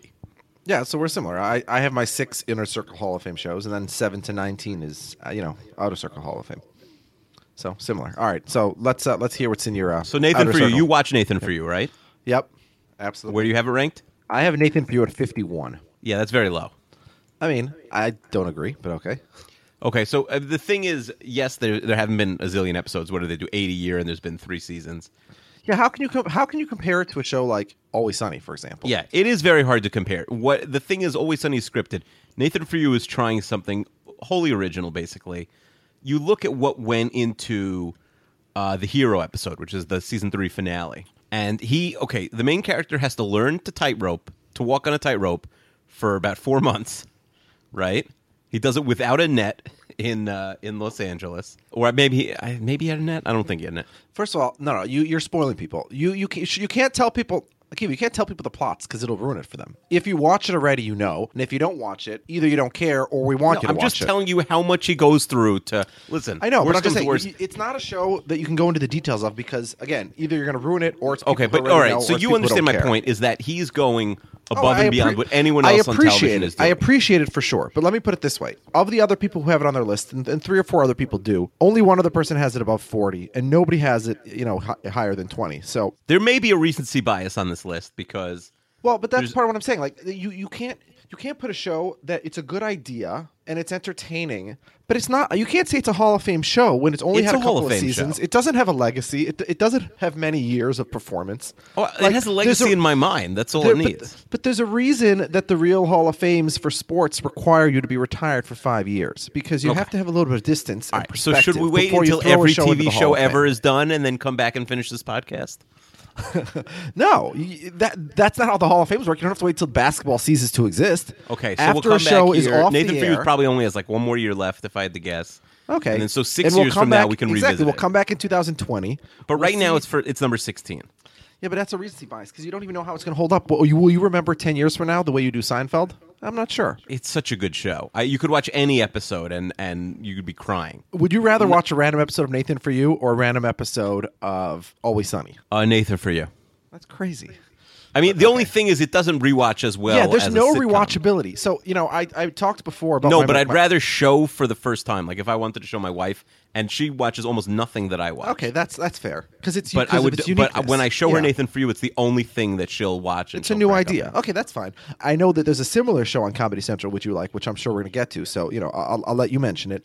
But it's the same. Similar. This show is real and that show is fake. Yeah, but the point is it's the same in that it's a unique idea and it's it's sort of the awkwardness of interactions. I mean, you're right. One is real, one is fake, but they're very similar. And also the people who Nathan again, this is just another example. You think all white people look the same. Yeah, I do. No, the way that Nathan interacts with people, like the average person interacting with Nathan in Hollywood is like a wannabe reality TV star. Like they're acting as much as any actor. If your qualm is the people around him and your just general suspicion of how real it is, I think that's a legitimate gripe, although I'd say I've looked into it a lot. It's fine.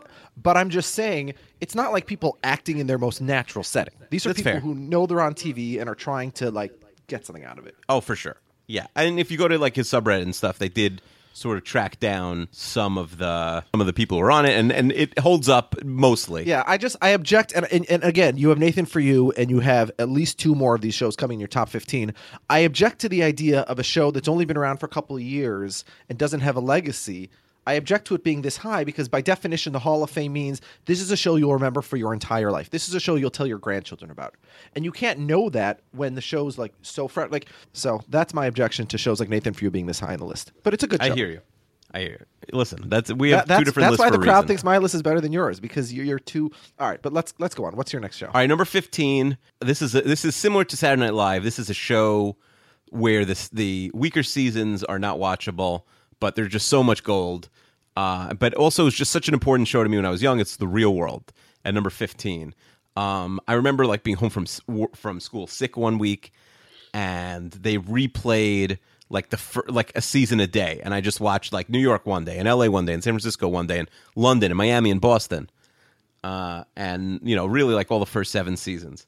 And it's not just at this point it's inferior to The Challenge, but for so many years it was such an important show. It really started an AIDS conversation amongst the youth in the early 90s. Like it was, it was the first show on television really to show openly gay people. It was really the original reality TV show ever. So it show, even though now it's a shell of its former self, and the last 3 seasons they've broken format to mixed success. Definitely still watchable now, but not nowhere near where it once was. But a critically important show in television history. So many great moments. By the way, I need to point out sort of a critique of based on something you just said. So you're talking about how similar to SNL, it's got its high points, it's got its low points. One of the reasons why you argue The Simpsons should be as low as it is on your list, which again is crazy, is the fact that it's been on the air for 27 years and it's only been a much must-watch show for half that time. Mm-hmm. But SNL, which has been on the air for 40 years, a higher percentage of Simpsons has been entertaining than SNL. I would argue you could watch the entire decade of the 80s on SNL, and other than about 10 Eddie Murphy skits, there's nothing that has any rewatchable value whatsoever. I agree. But by the way, when I said it was 20, you were complaining, but now I agree with what you're saying. Yeah, but it's just crazy to me because like you have Simpsons way too low, but you don't punish other shows that have that don't have 100% batting average for the same reasons. Listen, you're very critical of my list. Okay, all right. Ultimately, everything I said was right. Next on your list. All right, so number 14, Friday Night Lights. Great show. Similar to The League, the worst parts of the show were the football parts. Every game ended in a miracle. Every game ended with they really needed a vice president of common sense on set for the football stuff. It was absurd. It was the only thing Greg Easterbrook's ever been right about, was complaining about the ridiculousness of Friday Night Lights. Michael Clark has this number 2 all time. That's very high, but listen, it's a great show. Kyle Chandler really absolutely knocks it out of the park. I'm looking at nobody else has it in the top 20. There's so many great actors in the show. The pilot is, other than The Lost pilot, one of the best pilots in television history. Yeah.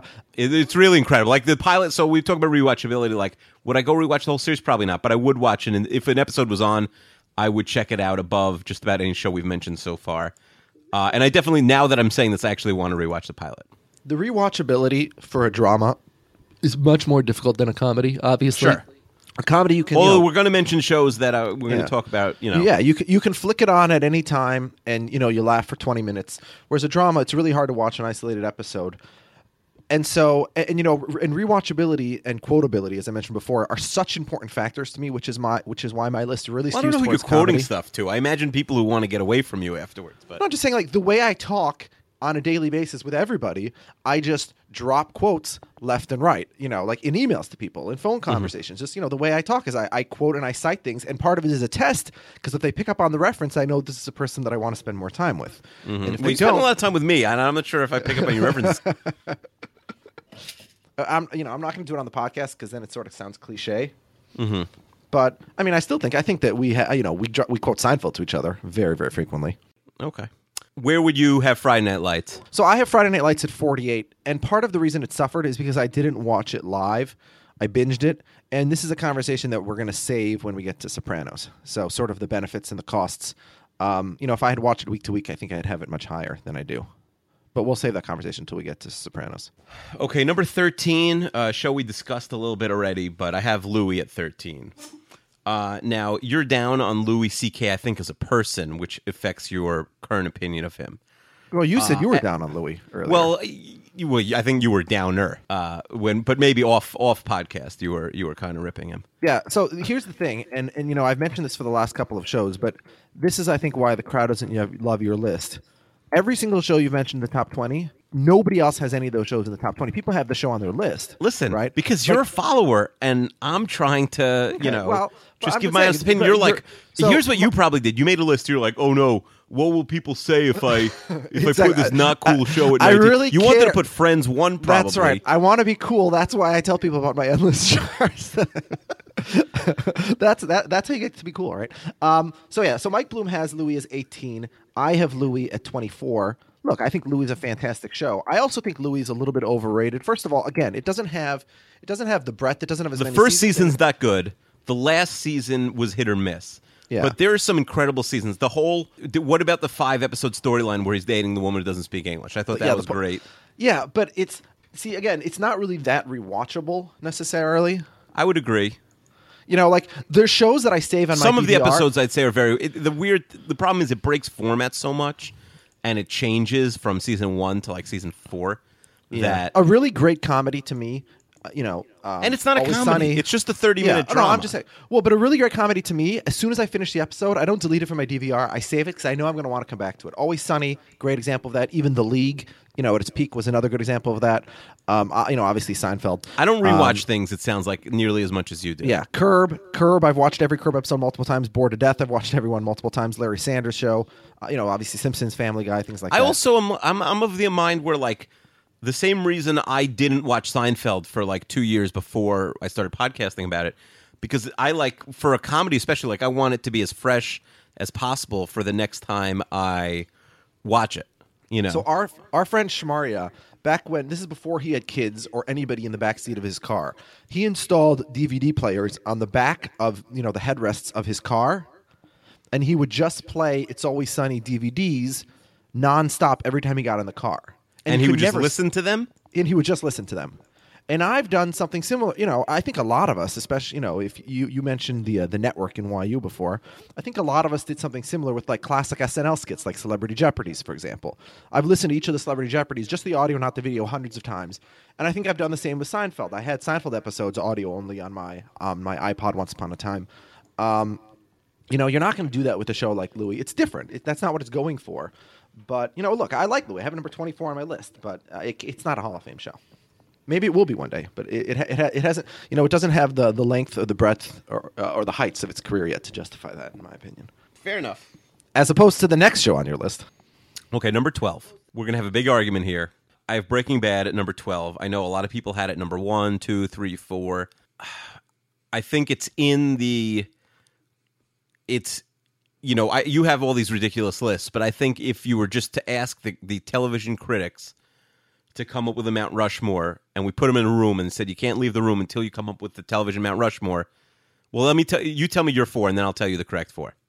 Well, no, because we're going to save that for our top 10 conversation. No, not my top 4. Just what do you think the television critics' top 4 would be?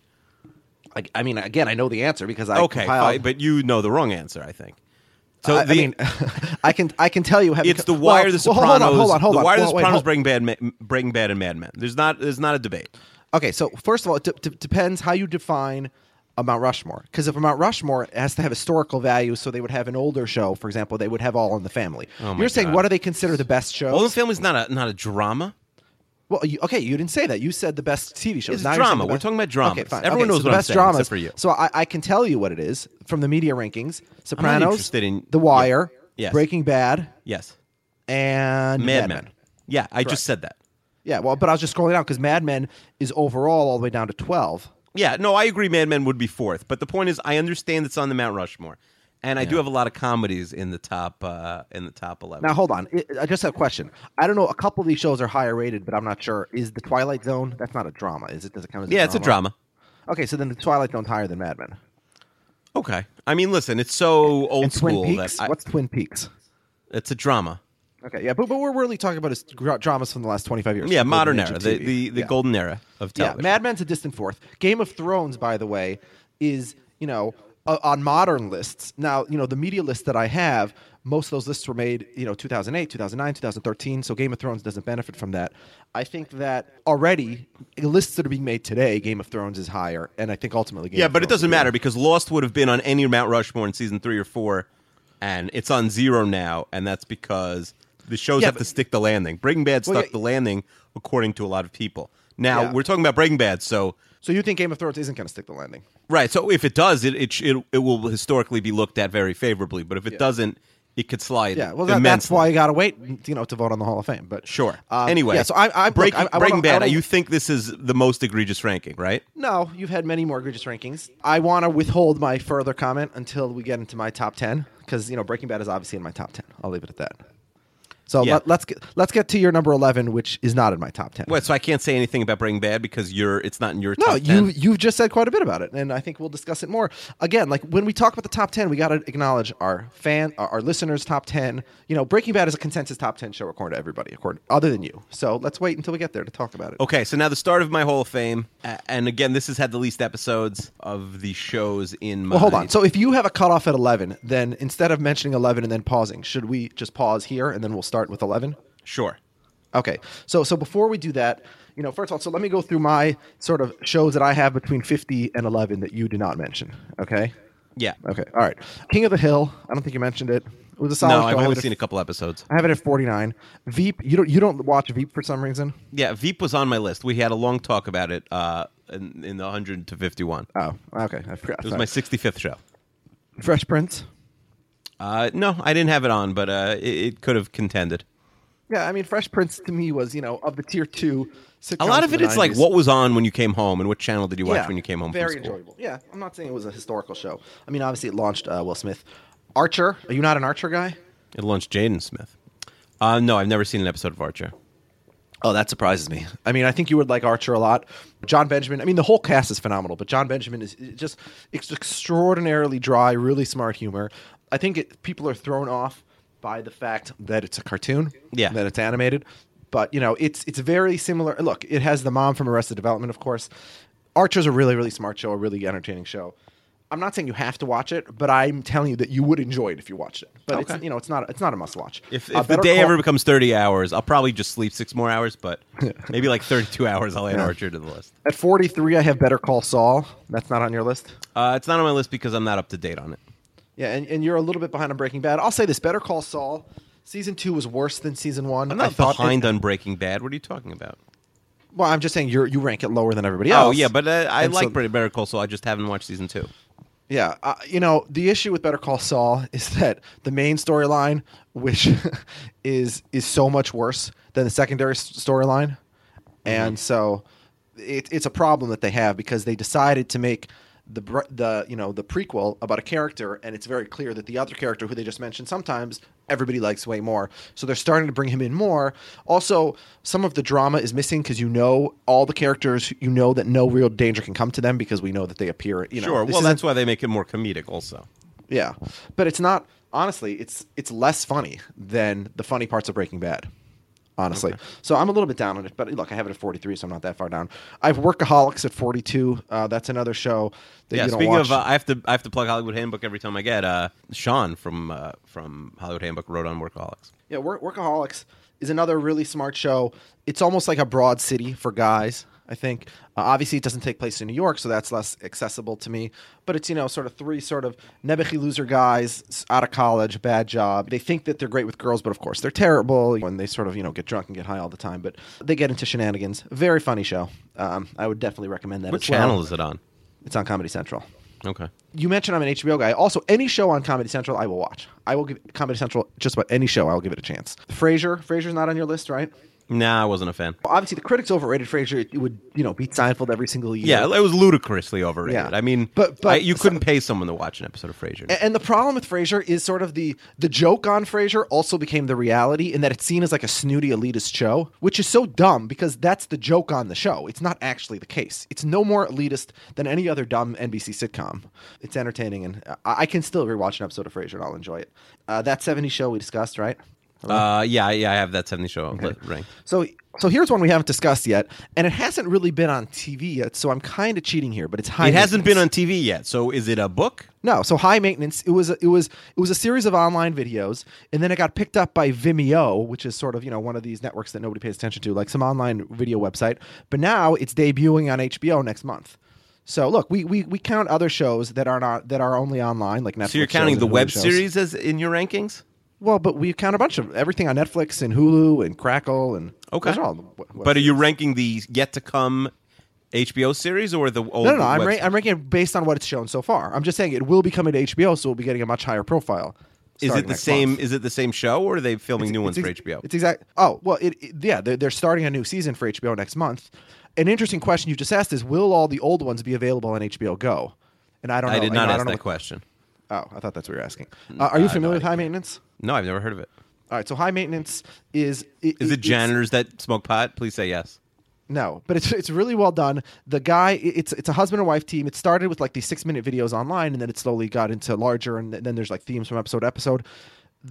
It's very, very well done. I would encourage you to find it online and watch just some of the early ones. It's centered around a guy, doesn't have a name, and he's a pot dealer in New York City. And for those who've ever interacted with the pot dealer, he's like a very typical pot dealer, smiley, nice guy. In every episode, he's delivering pot to one of his customers somewhere in the city. And so every episode has a completely new cast. And within 6 minutes or 10 minutes or 12 minutes, you really get to know the lives of these people. It's so well done because it's so rich considering how short each episode is. So he'll deliver to an old lady who has cancer, or he'll deliver to a teenager who's hiding in the back room during her family Seder on Passover, or he'll deliver to a couple who's fighting, or he'll deliver to it's rich people, poor people, black people, white people. It really runs the gamut. And every episode is completely different. Some of them are really incredibly funny. They're all very funny. Some of them are very sad, poignant. Every episode is different, and it's a really, really good show. So I have it at 37 because it's not really it's not like a half-hour TV show yet, but I'm a big fan of High Maintenance, so I'd recommend that. At 34, Now you're recommending shows that don't even exist yet.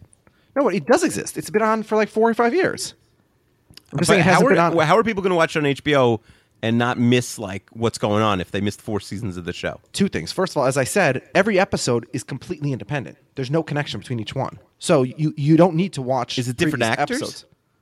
Other than the main guy, yes. Okay. In fact, I was reading an article in the New York Times a couple of years ago about how it was like the most popular show among New York City actors because of the fact that every week they were recruiting a completely new group of people. So many actors. It's like a show that really like brings in a lot of new actors and gives them like TV time. So, but that's what I was saying before in terms of catching up on the back episodes. I don't know if they'll be available on HBO or if you can just find them, where you can already find them. Okay, so that's High Maintenance. At 34, I have Shark Tank. It's a competition show. Everybody's familiar with Shark Tank. It's always entertaining, right? Yeah, I can't really argue with Shark Tank. 33, I have Billions. It's only been one season, but I was I don't have John Adams on this list because it was a miniseries. But there's nothing that Giamatti will do. Him and Philip Seymour Hoffman, to me, are like the best character actors. There's nothing he'll do that I won't enjoy. It's really great. It's got a great cast. What'd you It's got a say? deep Him cast. and who are the best character actors working? Philip Seymour Hoffman. He's dead. Yeah, I know, but I'm saying, in the past He's 10, not 15 working. years. Okay, who have worked in the past 10, 15 years. He's still working because I rewatch stuff all the time. I watched Big Lebowski last week. Oh, my gosh. He's working for me. It's real to me, damn it, all right? Oh, boy. I'm sorry. Unlike you watch something once and then never watch it ever again, which is how you get all these absurd shows in your top 10.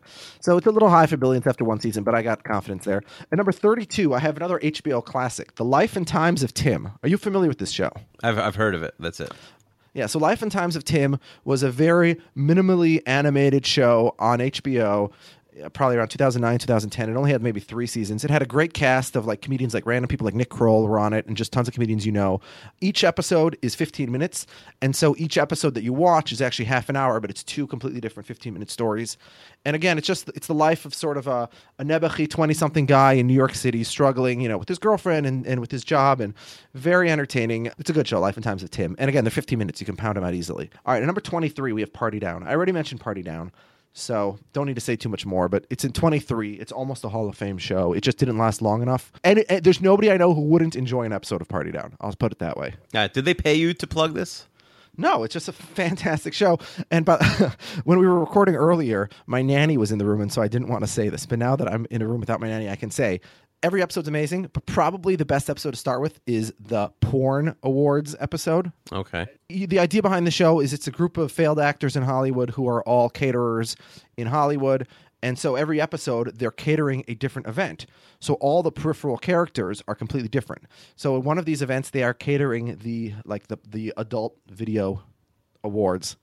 And so, the episode is definitely rated R, but is very, very, very funny. Everybody should watch one episode of Party Down. If you watch an episode of Party Down and don't enjoy it, I will pay you how much? What should I offer our listeners? You'll buy them a car. What is wrong with you? We'll buy them a Cadillac. I will say, no, I'm being completely sincere here. Why are you stealing my bit? No, I'm doubling down on your bit. If any listener, I'm being completely sincere. If any listener watches an episode of Party Down and so they have to have like not seen it at this point, right? Yeah, tweet at me that you tried an episode, you didn't like it, tell me which episode it is, and I will send you on PayPal $1. Oh my God! Because I feel bad for you if you don't like an episode. You have a sad life. I can't believe you're stealing my terrible bit. All right, do you have Fargo on your list? No, because I only watched season 1. You really should re-listen to. Don't you edit these shows? Oh yeah, Fargo was in the last one. All right, okay, fine. Oh, Fargo Fargo was on. It was 59, but I haven't seen season 2. Okay. All right, so now we're gonna get to show number 20, which is the last show I have not in the Hall of Fame. It's really on the precipice. It probably should be in the Hall of Fame. The only reason it's not is because it was only 3 seasons and it was canceled. Yeah, can I ask you a question first? Yeah. Why are we spending so much time on your list? We got 30 listeners list to go through next. Don't worry. All right, so this is Deadwood. Akiva, you have not seen Deadwood? Yeah. See, you're just asking me. Oh. So I have Deadwood at 20. I have Boardwalk at 19. Larry Sanders Show at 18. Bored to Death at 17.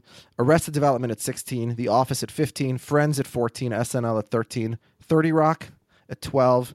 And then I have Mad Men. We haven't discussed Mad Men yet, right? Oh, we talked about it a little, I think. All right. So I have Mad Men at number 11. Cool story. Where do you have Mad Men again? Oh, you never watched Mad Men, right? No, I stopped in season 2. Oh, yeah, that's crazy. So I have Mad Men at 11. I definitely think that it's overrated by certain people. It's a significant tier below the top dramas. And frankly, the only reason I have Mad Men higher than shows like Fargo or Deadwood or Boardwalk Empire is because of, 2 factors. Number 1, because it lasted longer. And number 2, because whether we want to admit it or not, and again, we'll discuss this when we get to The Sopranos, when you watch a show that not everybody else is watching, you can't enjoy it as much because you don't have all the surrounding cultural things. You can't talk to people at work about it or at a party about it. You can't listen to podcasts about it and read articles about it. And so Mad Men did have all of that. And so it wasn't just watching it for an hour on Sunday, but there was a whole cultural ability to enjoy it that some of those other shows don't have. So even though I think that Deadwood is a better show than Mad Men in many ways, I have Mad Men a little bit higher for that reason. So that's the rest of my list up to 11. Mm-hmm. And I think what we should do, because this is going to be like over 2 hours, this podcast, I think we should call it quits here. We'll do forever? The top 10. Should we stop the podcast because we have different top 10? We will never. What if we never told people our top 10? I don't think people. I think everyone's life would be fine. Yeah. So again, we want to say thank you to everybody who's submitted a list. If you're still listening, you're going to get a shout out. A.B. Sutton, Michael Clark, Jim Crumley, No, Greg stop. Graham. Stop. No, you're not doing that. No, because we're going to go over the list next time. Stop it. Wait, we're not going through everybody now? No, what? Oh, you want to go through everyone's list now? No, I'm saying you have to give everybody a shout out. Like they spent the time to make this list. You have to shout out to them on the podcast. Well, I'm going to go. I have a note on every single person's list. Anyone who sent a list, I made a note. I have a note. At least anyone who sent more than 10. All right. So what we're going to do next week, is we will get into our top 10, the all-time top 10 greatest shows. My list, Akiva's list, your lists. We're not going to read every one of everyone's list, just in case they're scared. We're not going to spend too much time. We will post them online so people can compare lists and look at the averages and see where different shows are. I'll probably post it as a Google document or something like that, and then I'll tweet out the link. But yeah, so we've had about 30 people submit lists so far. If you still want to send us a list, we are still tabulating our top 10 all-time shows. So send us a list, even if it's only 10. You want to send all 100, that's great. I feel like it'll be tainted now. Huh? Now that they know our top 10, I feel like it's tainted. Well, they don't know our top 10. Well, they could probably intuit like 8 or 9 at least of the top 10. Yeah, by process of elimination. Yeah, well, but the top 10 shouldn't be a huge surprise. It shouldn't be like I have coupling and episodes on my top. I mean, I don't know. You would do something like that. But anyway, so send us your list if you haven't done so yet. You can tweet it at me, I'm Chester99, or Akiva, he's Keev26. That's if you want to sort of just tweet at us a top 10. If you're going to send us a top 100, probably best to email it to us. Either DM us our email addresses or just spell out our full names, and you should figure it out that way. Akiva, anything else? No, I think, how long was this podcast? Very long. Yeah, I don't know, because we've recorded in different pieces, and I got to do a lot of editing. It's taken a very long time. The real reason we're finishing is because we basically ran out of time in the day. Yeah, to do this. It's been a long day. We want to build up suspense. One more week for the top 10. You know what show I really wanted to have on the list, but just didn't have room for? Say it. It's like, whatever.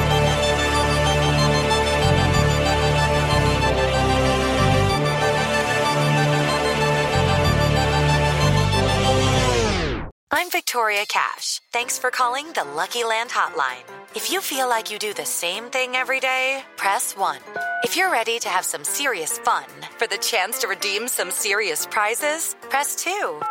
We heard you loud and clear. So go to LuckyLandSlots.com right now and play over 100 social casino-style games for free. Get lucky today at LuckyLandSlots.com. Available to players in the U.S., excluding Washington and Michigan. No purchase necessary. VGW Group. Void where prohibited by law. 18+. Terms and conditions apply. Hello, it is Ryan, and we could all use an extra bright spot in our day, couldn't we? Just to make up for things like sitting in traffic, doing the dishes, counting your steps, you know, all the mundane stuff. That is why I'm such a big fan of Chumba Casino. Chumba Casino has all your favorite social casino-style games that you can play for free anytime, anywhere with daily bonuses. That should brighten your day a little. Actually, a lot. So sign up now at ChumbaCasino.com. That's ChumbaCasino.com. No purchase necessary. VGW Group. Void where prohibited by law. See terms and conditions. 18+.